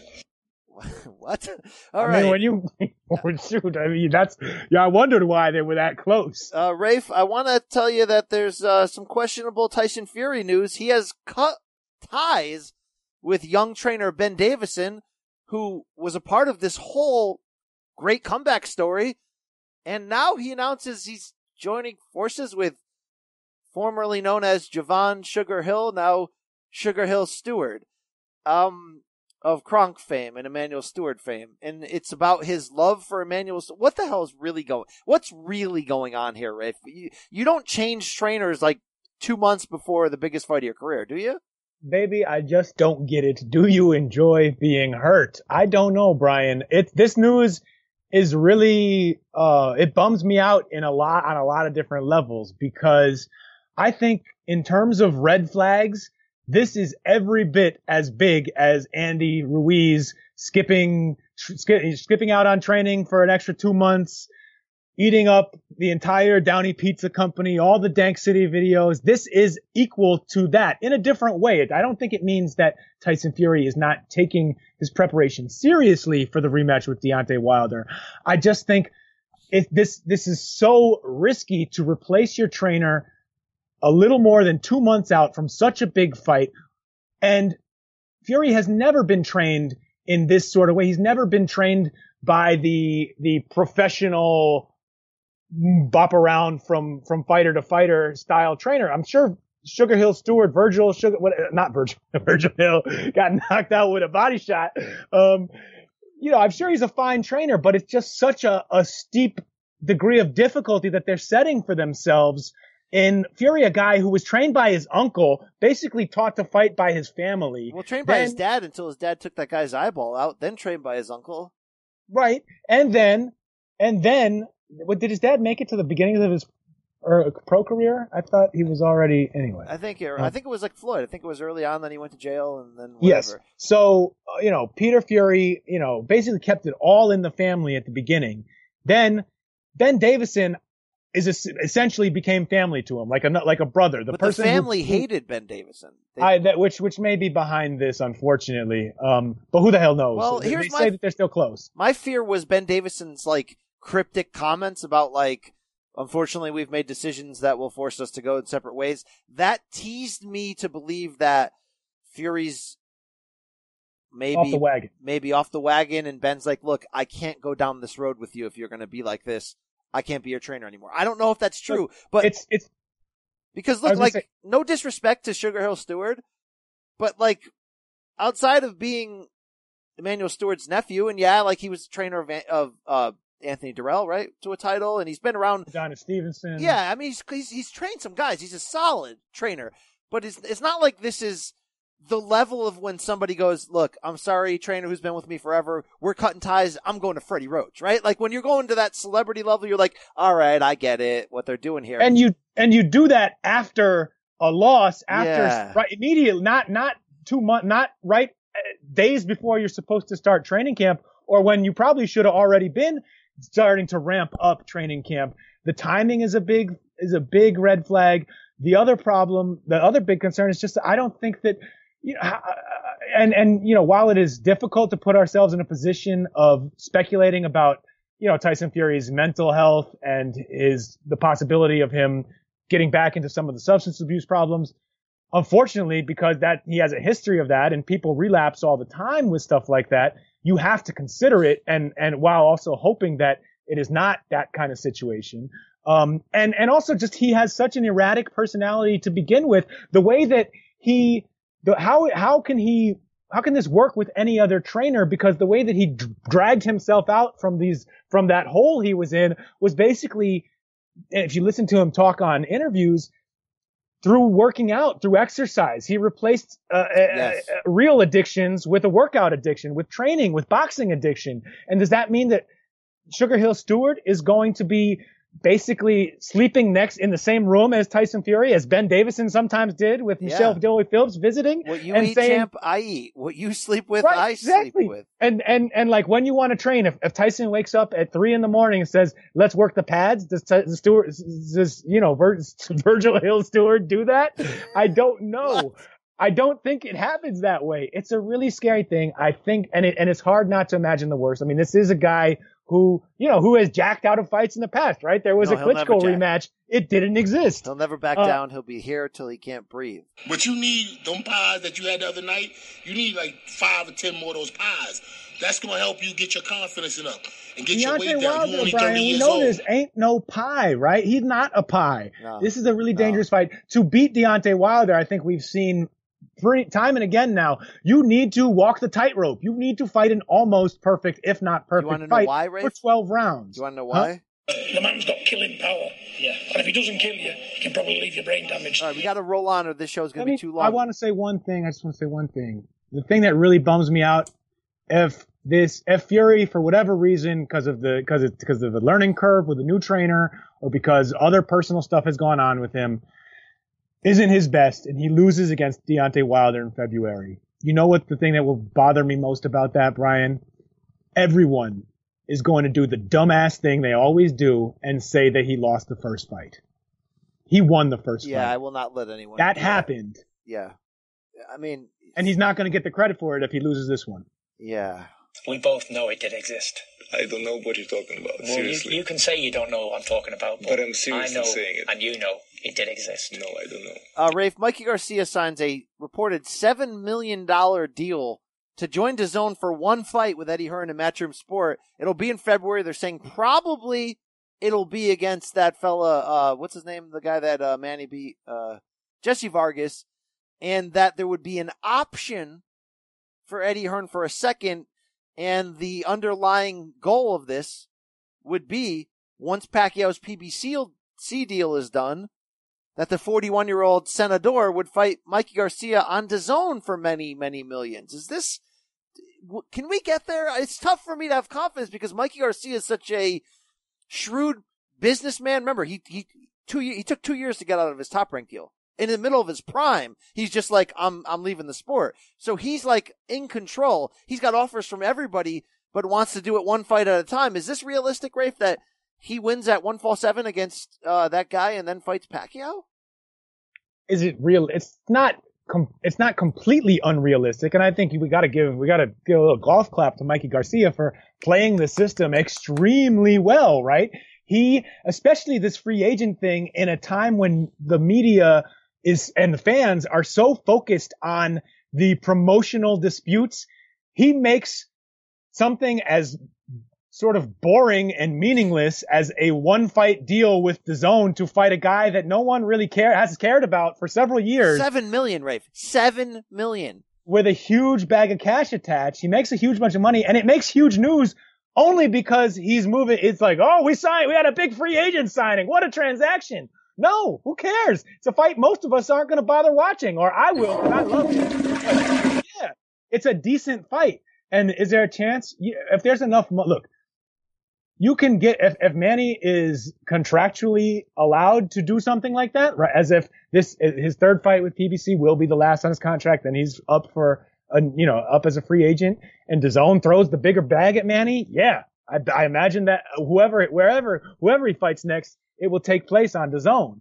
But that's a lot of things to line up. And also, I think one thing you could say, why was DAZN necessarily hailed as the winner of the deal just because they signed? $7 million. Couldn't you say that PBC won the long game here by getting 6 fights with Mikey, letting him lose to their bigger star, helping turn Errol Spence into a bankable pay-per-view star, and then saying, all right, somebody else is willing to pay you a ton of money to fight a sort of so-so fight.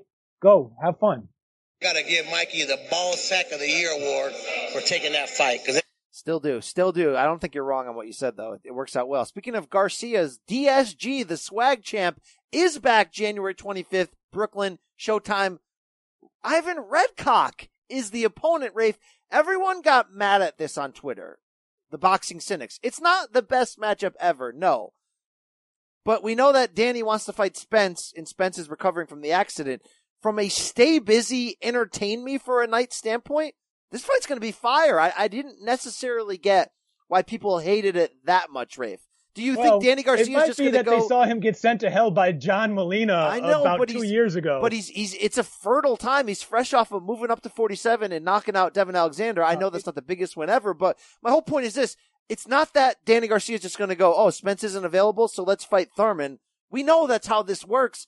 Redcock's not bad TV. This is, I don't know, maybe I'm just. It could be good TV. I also think that you're right. They deserve a little bit of leeway on this matchmaking because the intention was clear to make a Garcia-Spence fight, which everyone approved of as, hey, that's a good fight. So, and it was certainly not Danny Garcia or anyone else's, but Errol Spence's fault that he got into an accident, and that's unfortunate. So they're trying to make something out of the leftovers. I think where I come in with some criticism is that there are more interesting welterweights in a very deep stable of welterweights at PBC. Why not Sergey Lipinets? Why not Jamal James, who's never gotten the big fight and has been just doing nothing but winning? There are guys above the Redcock level, who I would have preferred, but I'm not going to lose my mind over it because it was just a bad situation. This ain't Berto. Yeah. Why not Berto? Would you have been fine if it was Robert VO? Garcia? I would be okay if it was VO. I'm sorry, Robert Guerrero in a rematch? No, we don't need. Did he fight Danny Garcia? Yeah, right? Yeah, he already lost to Danny Garcia. All right. Rafe, it's time for a weekend preview. Are you okay with this too? In that co-main event, January 25th, you're going to get Jarrett Hurd. Not moving up to 160 like teased. Back at 54 against, what's the guy's name? Chia Santana? Francisco Chia Garcia or Santana? He's the guy that Lamont Peterson landed 97,000 body shots on the Garcia Salca co-main, right? Oh man, well that is a deep cut. I can't remember. That sounds about right. But did you see the good tweet by J-Rock Williams being like, get off this guy's back? He didn't want to fight me in the immediate rematch, and look at his resume. He deserves a comeback fight. I actually support that, Rafe. I think that is true. Can't you say there's a better comeback fight out there than this recycled opponent? Well, look, my point on this is it's a co-main. It's not an FS1 main event, right? Like, so it's like, okay. Yeah. Maybe I just have low expectations. I probably should finish myself. Low expectations is a good survival skill, however, in this sport as a fan or a person in the media. What are your thoughts on, in terms of the PBC, what network gets the big fights? Fox opens with a J-Rock fight on Fox against somebody we never heard of. But Showtime gets Danny Garcia in a entertaining yet probably predictable fight. I think Showtime wins the early start here. What was the PBC? That was the Fox fight? Julian J-Rock Williams against someone you never heard of? I don't know. They're both good. I'll watch them both. I like both fighters. Who cares? Showtime and Fox, they can fight amongst themselves. I'm not trying to make you mad. I'm sorry. All right, Rafe, I can't sit here and get you angry anymore. It's time to bring this show home. Weekend preview. Do you care? Are you ready? Are you fired up? Are you here, Rafe? Brian, this is our time of year. This is the legendary Night of Champions, early PBC days time of year. And I see some of those cards coming this weekend where they're just deep with names you recognize fighting TBAs and names you don't recognize. And it's going to be fantastic. I'm ready to care like I've never cared before. All right, here's where we're going to start, Rafe. Let's talk Jeff Horn. Yes, Rafe, it's the rematch. It's here. Yes, it's now. What is today's day? This is tomorrow night. Tomorrow. I don't know if it's night or morning. Wednesday in Australia. It's 5:00 somewhere. Brisbane, the rematch. Michael Zarafa, Jeff Horn, 12 rounds middleweights. Zarafa stopped Jeff Horn the first time around, just wore him down, sent him to hell. It was Glenn Rushton who said maybe Jeff Horn should finish afterwards. Jeff Horn has defied his family, defied expectations, defied the danger, and says, no, I need to run this back. We need to do this a second time. And why, you might ask? Jeff Horn was a real man. Yeah.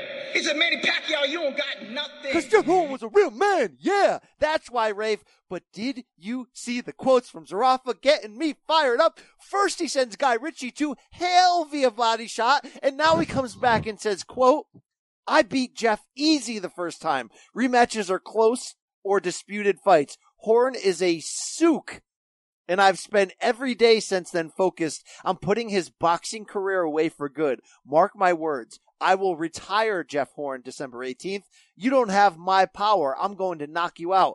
I'm ending your effing career. End quote. Rafe, all jokes aside, all seriousness in front of us, here is something you can't understand. Michael Zarafa just killed a man, and now he's saying, Jeff Horn, I'm ending your career. Wow, brother. Drama down under. Yeah, Zarafa, the backstory there is Zarafa is pissed off that Horn's team asked for the immediate rematch when Zarafa would have likely gotten a fight with Ryota Murata for a middleweight belt over, so not that Japan guy over in the land of the rising sun. And so he's losing money because of that. He would have gotten a big payday for that. Got to fight probably on ESPN or ESPN Plus or ESPN the Ocho Plus. And instead he has to deal with Jeffrey again. And he is not happy about it. It was that there is serious bad blood here. Do you think that Jeffrey can improve on his performance? There was talk of him going a little bit, Dank City, a little too much pizza the first time around at middleweight. Was that the issue, or is he just going to get sent back to hell? I hope that if there was any issue in him taking that fight lightly or not training up to his full degree, I hope he comes back. I do have fears that middleweight's just too much for him. I know it was tough for him to make welterweight, and he was a big welterweight. But I know that all Australian heroes have to end up facing each other regardless of weight class, as the shapeshifter Anthony Modine has found out many times. And by the way, shout out to another top bloke from down under, Alex McClintock. I am in the beginning process of reading his On the Chin book. Great way to read about a an amateur boxing career.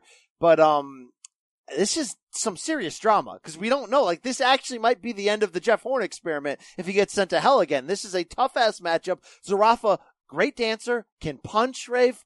This is like the slop I'm here for. This is a down-under, absurd carnival Super Bowl. How do we see this, though? Are you telling me the Plus can't pick this up? Did they? I don't think they have, and they didn't have the first one. I don't understand why. I don't know if Dean Lonergan is still upset at how Top Rank did them dirty with whatever it was with the postponement of their first Terrence Crawford fight when he had the hand injury and he's, bang and knock a quarters on it or whatever the heck he said. Dean Lonergan's the worst. You should just harden up. Like, seriously, bang it full of quarters on and get on with it. I don't know what the story is. Last time was rough. We had to the boxing community was just searching people's Facebook Live accounts until they found some woman who was shooting the fight from like midway, somewhere in the middle of the arena in, where was it? Bendigo. That woman shooter. Yeah. Shit. Well, thank you to that woman shooter. I hope that she is there again, or someone like her, because we need to see this fight, Brian. Yeah, we do. I am so. There was just boxing on Kazakhstan on ESPN Plus last night. What is happening? Look, we get all that MTK Global crap. Come on. Great. These Yanks are nowhere near as tough as they make themselves out to be, and I can't wait for our Australian boy to go up and kick his ass. Wow. They're both Australia boys in this one. Rafe, do you have a prediction? I mean, do you think Jeffrey can? I mean, look, we did ask Joe Horn her thoughts on this. Yeah, right, Jeffrey. No, I don't think so. But anyway, it's good to dream, This could be the school teacher turned hero. This could be all over again, Rafe. This is the type of comeback that people are here for. This is Rocky 3-ish. Well, he is not fighting in Zarafa's hometown of Bendigo this time. He's back on his home turf in Horn Country. Yes. I think it's Bendigo. He's back on Horn Country in Brisbane, near the Gold Coast. But I just don't see. I think he's cashing out, Brian. Oh my God. I mean, the guy has balls, Rafe. He fights like a tough gang member. All right. Is this a morning fight? I need to actually be ready. It will be a morning fight. It's always, because it'll be evening there and it will be morning here. So they got to be like 15 hours ahead of us. Wednesday morning of this week, you're saying I can wake up, get out of bed, drag a comb across my head? Sure. Smell the crystals. And find a stream, right? Go streaming, right? That's right. Look, I find a stream first thing out of bed every morning. All right. All right. Hey, Wednesday, there's another fight you might want. Barranquilla, Colombia. Are you ready? Main event, 12 rounds welterweights. Gabriel Maestri versus Diego Chavez.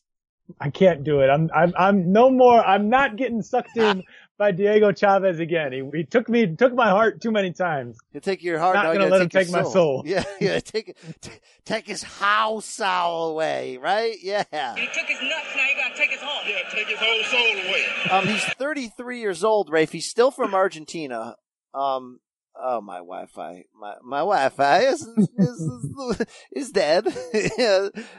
Great success. All right. I'm going to bring up his box rec because I want to let you know. Last time I saw him, he was getting sent to hell on body shots by Jamal James in Lancaster, California. He's 27-5-1, 33 years old. I think this is the wash period of his career, Rafe.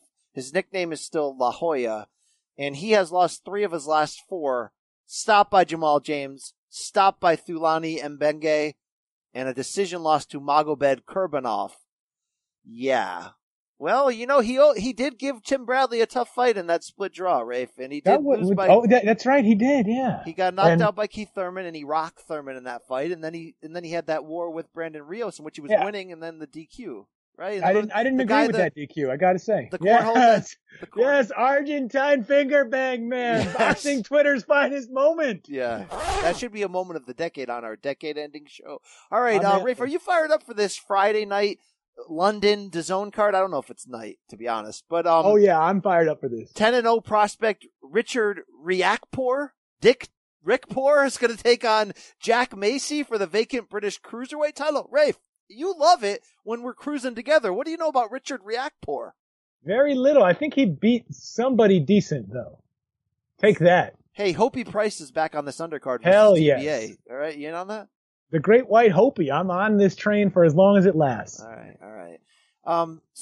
Friday night, Phoenix, DAZN. This is what you should care about. Danny Jacobs, who has a stick, Rafe, right? Danny Jacobs, you're the boy. He's going to make his 168 debut against 171-pound lineal champion, former 172-pound lineal champion, and former middleweight title holder, Julio Cesar Chavez Jr. Or will it happen? Are we still in flux over this lawsuit? What's going on here, Rafe? We know that Jr. ran out the back door of a drug test, but then they say the papers weren't finalized. I don't know. You tell me.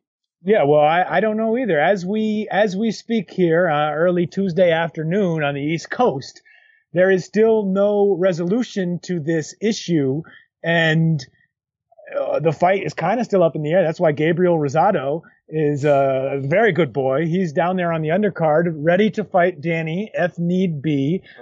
Danny's got Chavez Jr. Chavez Jr. has sued the Nevada Commission for a temporary restraining order on their ruling so that he can do this fight. It's kind of crazy that they were talking about some Bobfather comments. He went in on what Eddie Hearn and Matchroom are doing to try and squeeze this fight through the regulators. And I think he not only, it's not just those moments when Bob is taking some shots at a rival promoter, which he is known to do from time to time. He's actually got a point here that they're trying to circumvent the rules here. They're basically trying to either get a temporary ruling or delay long enough so that Chavez can get licensed in Arizona for this fight. It sounds crazy to me because if they are successful, either way, they're going to piss Nevada off, right? Either Nevada prevails and says this fight ain't happening and Arizona goes along with it, or they succeed and they piss Nevada off even worse for making them look bad. Eddie Hearn could get his promoter's license revoked. That could affect him in every jurisdiction. Why would you go through these lengths for Julio Cesar Chavez Jr.? I don't know.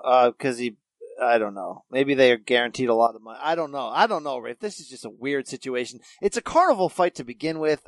It's like part of it drives you in for that circus nature. Then part of you is like, I don't know. It's just not a good situation. Do I actually want to see though Danny Jacobs against your boy, Poppy? Your son's gonna die. No, I don't really want to see that. Gabe Rosado is a great fighter for these type of situations, but I don't think I really want to see that. Not a very high on anyone's list. Although I got to say, it might be a more fun fight than Chavez Jr. I don't know. So Gabriel, good boy, he's 1-3-1 in his last 5, Rafe. It was a stoppage win over Glenn Tapia. He had a draw with Luis Arias, and then the losses to Selechki, Martin Murray, and Willie Monroe Jr. But you remember, he almost knocked out Selechki at the end of that fight. Yeah, he was coming true. on. Wow, he had that stretch where he got stopped by Gennady. No decision with Jay Leon. He's going to have some problems later. Stopped by Kid Chocolate. Decision loss to Jermel, which some people thought he won, and then sent to hell by Lemieux. Wow. Gabriel, his game, he shows up. All right, we got to roll through. We got to roll out. This undercard, Brian, is a classic Night of Champions. They got really Josh Kelly on this undercard fighting. I hope they brought in a plasterer from the local council for the good people of Phoenix. Do you care about the co-main event? Julio Cesar Martinez versus Christopher Rosales for the vacant WBC flyweight title. Yeah, that should be one of those fun, I don't even know who these little mother effers are. And damn, they're fighting hard. That's what this is going to be. And yeah, I say tune in for that one. Skip the main event. Maurice Hooker versus Uriel Perez, 10 rounds welterweights. Mo Hooker going up to 147. They said it would happen. I'm not sure if he's going to stay there or not, but hey, he might fight Terrence Crawford sometime soon. Josh Kelly versus He trains with them though, damn. Winston Campos. I think this is the comeback for Josh Kelly coming off of that draw with the other Ray Robinson, right? Correct. All right. Liam Beefy Smith is at middleweight against Roberto Garcia. Wow, okay. It just keeps going on this card. Gabriel against Humberto Gutierrez Ochoa, super middleweights, Rafe. Wow, okay, there's some people, that's an interesting fight. I'm going to keep rolling here, Rafe. Saturday, London, ESPN Plus. Are you ready for heavyweight prospect Daniel Dubois versus Kayotaro Fujimoto? Yeah? Yes, it's going to be hilarious. That poor Japanese guy, Brian, he doesn't look like he's ready for this. He looks like a club fighter. He's got terrible red dyed hair. It's gonna be sloppy, fantastic, fast, and brutal. All right. Alantez Fox and Liam Williams, junior middleweight eliminator on the undercard. You don't care. We got to get faster here. Saturday is the big one. Ontario, California on Fox. Tony Harrison, Jermell Charlo, 364 days after their disputed decision in which Tony Harrison won in Brooklyn. They're going to do this again, Rafe. Look, you know I'm fired up. I sat in on the face-to-face. I had both on the podcast yesterday. Do you actually care, though, about this rematch, Rafe? Because to me, not just the bad blood stuff, which is great. This is a real interesting fight on my end, on the way I see it. How do you actually see it, Rafe?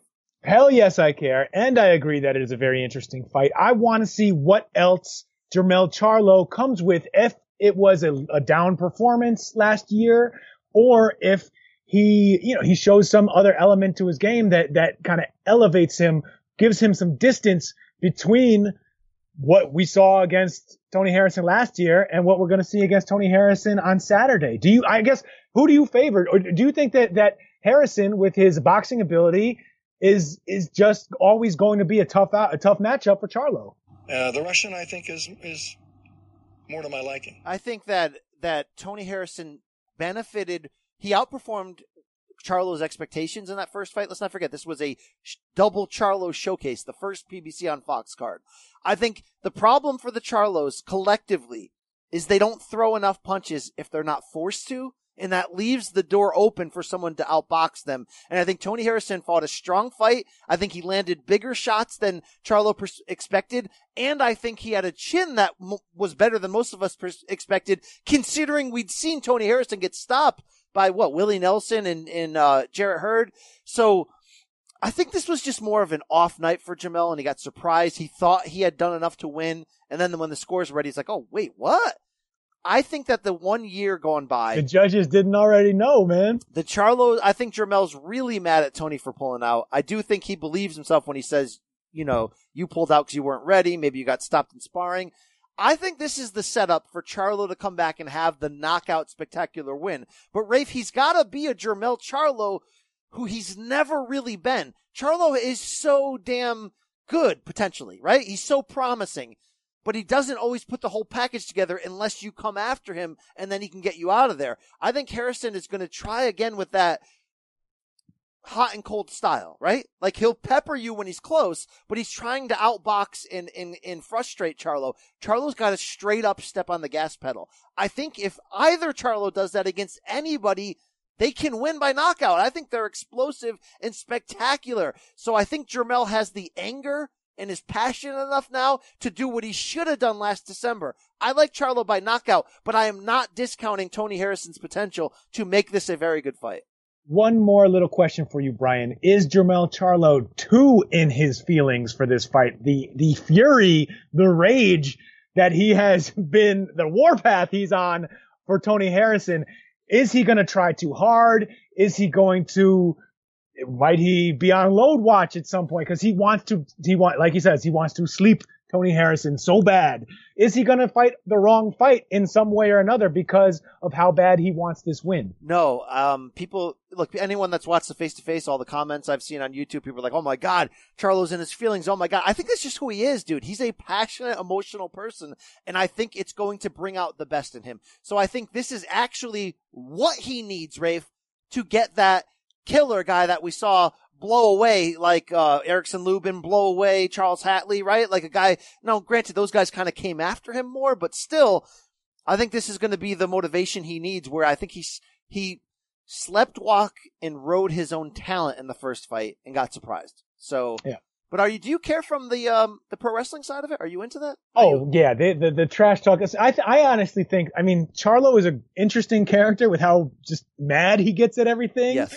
But I really think that Tony Harrison did the great job selling this, because he's just so quick-witted, so profane, so disrespectful that to me, he really, really brought the goods and sold the hell out of this fight. We got to see the run-up twice because of the injury, so I'm not mad at that at all. I do think that that if Charlo fights and can execute and sustain a faster pace, whether or not it leads to a knockout, it has a better chance of creating what we've seen in the past, which is that Harrison has faded down the end of the fights that he's lost, right? He was beating Willie Nelson pretty easily. He was probably winning through the first half, even against Jarrett Hurd, and then Hurd, as Hurd does, sort of, turned it over on him.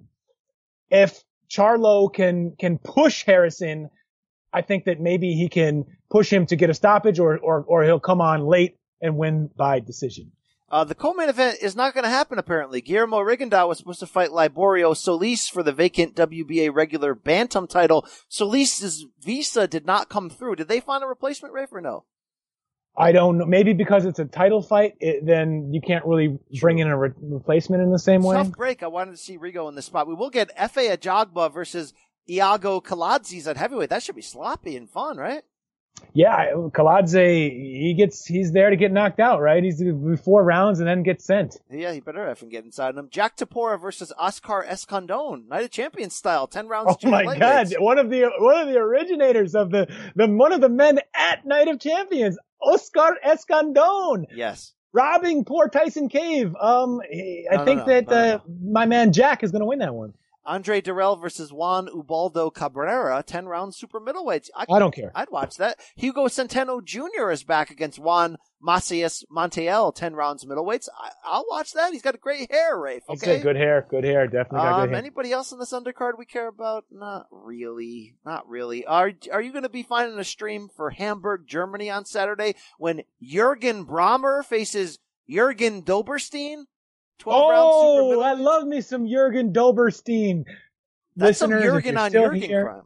If you're still here, Doberstein has a hella funny Instagram account. He comes into the ring with a terrible Doberman mask on. And then takes pictures posing with Doberman dogs. He lives his nickname. He's great. All right, there would be another big Australian fight on Saturday. Hurtsville, Australia. Billy Dibb in the main event. 10 rounds junior lightweights against Van Theo Tran.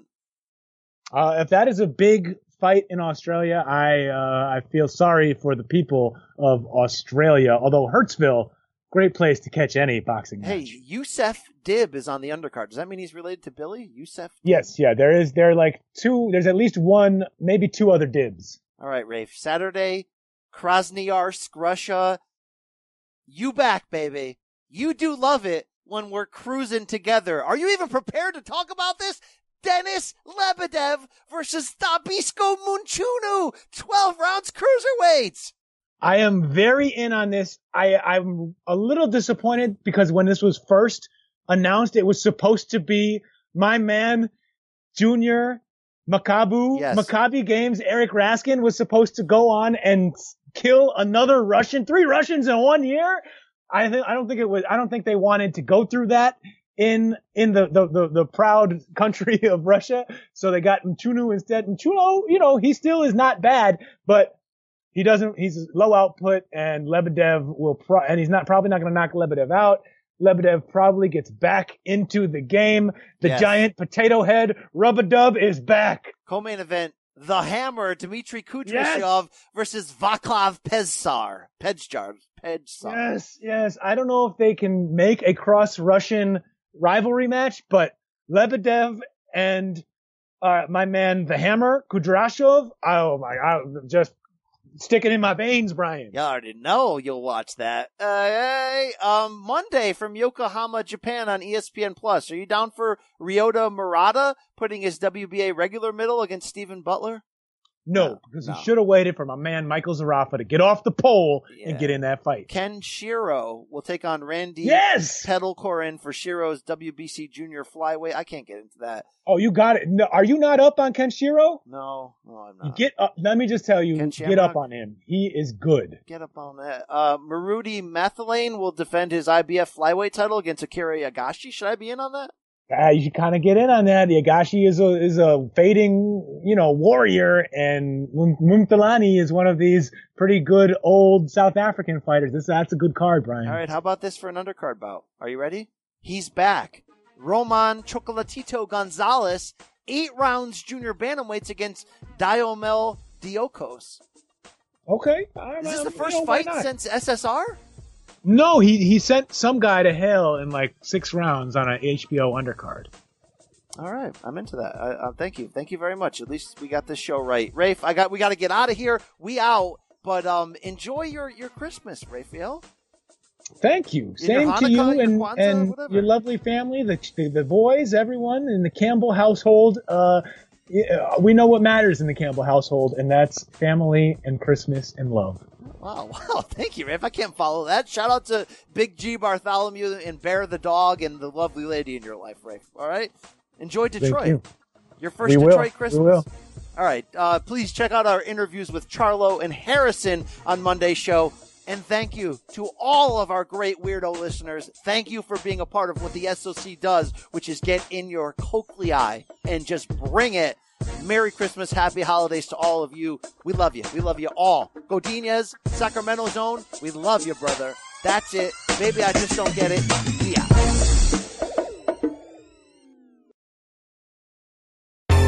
Baseball has begun, which means you need to listen to Fantasy Baseball Today in 5, part of the CBS Sports Podcast Network. Join Scott White, Chris Towers, and me, Frank Samfel, every Monday through Saturday as we deliver all of your fantasy baseball needs in just 5 minutes. We'll break down the biggest performers, news, and prospects who could make an impact this season. Make sure to download and follow on Apple Podcasts, Spotify, the Odyssey app, and everywhere else podcasts are found.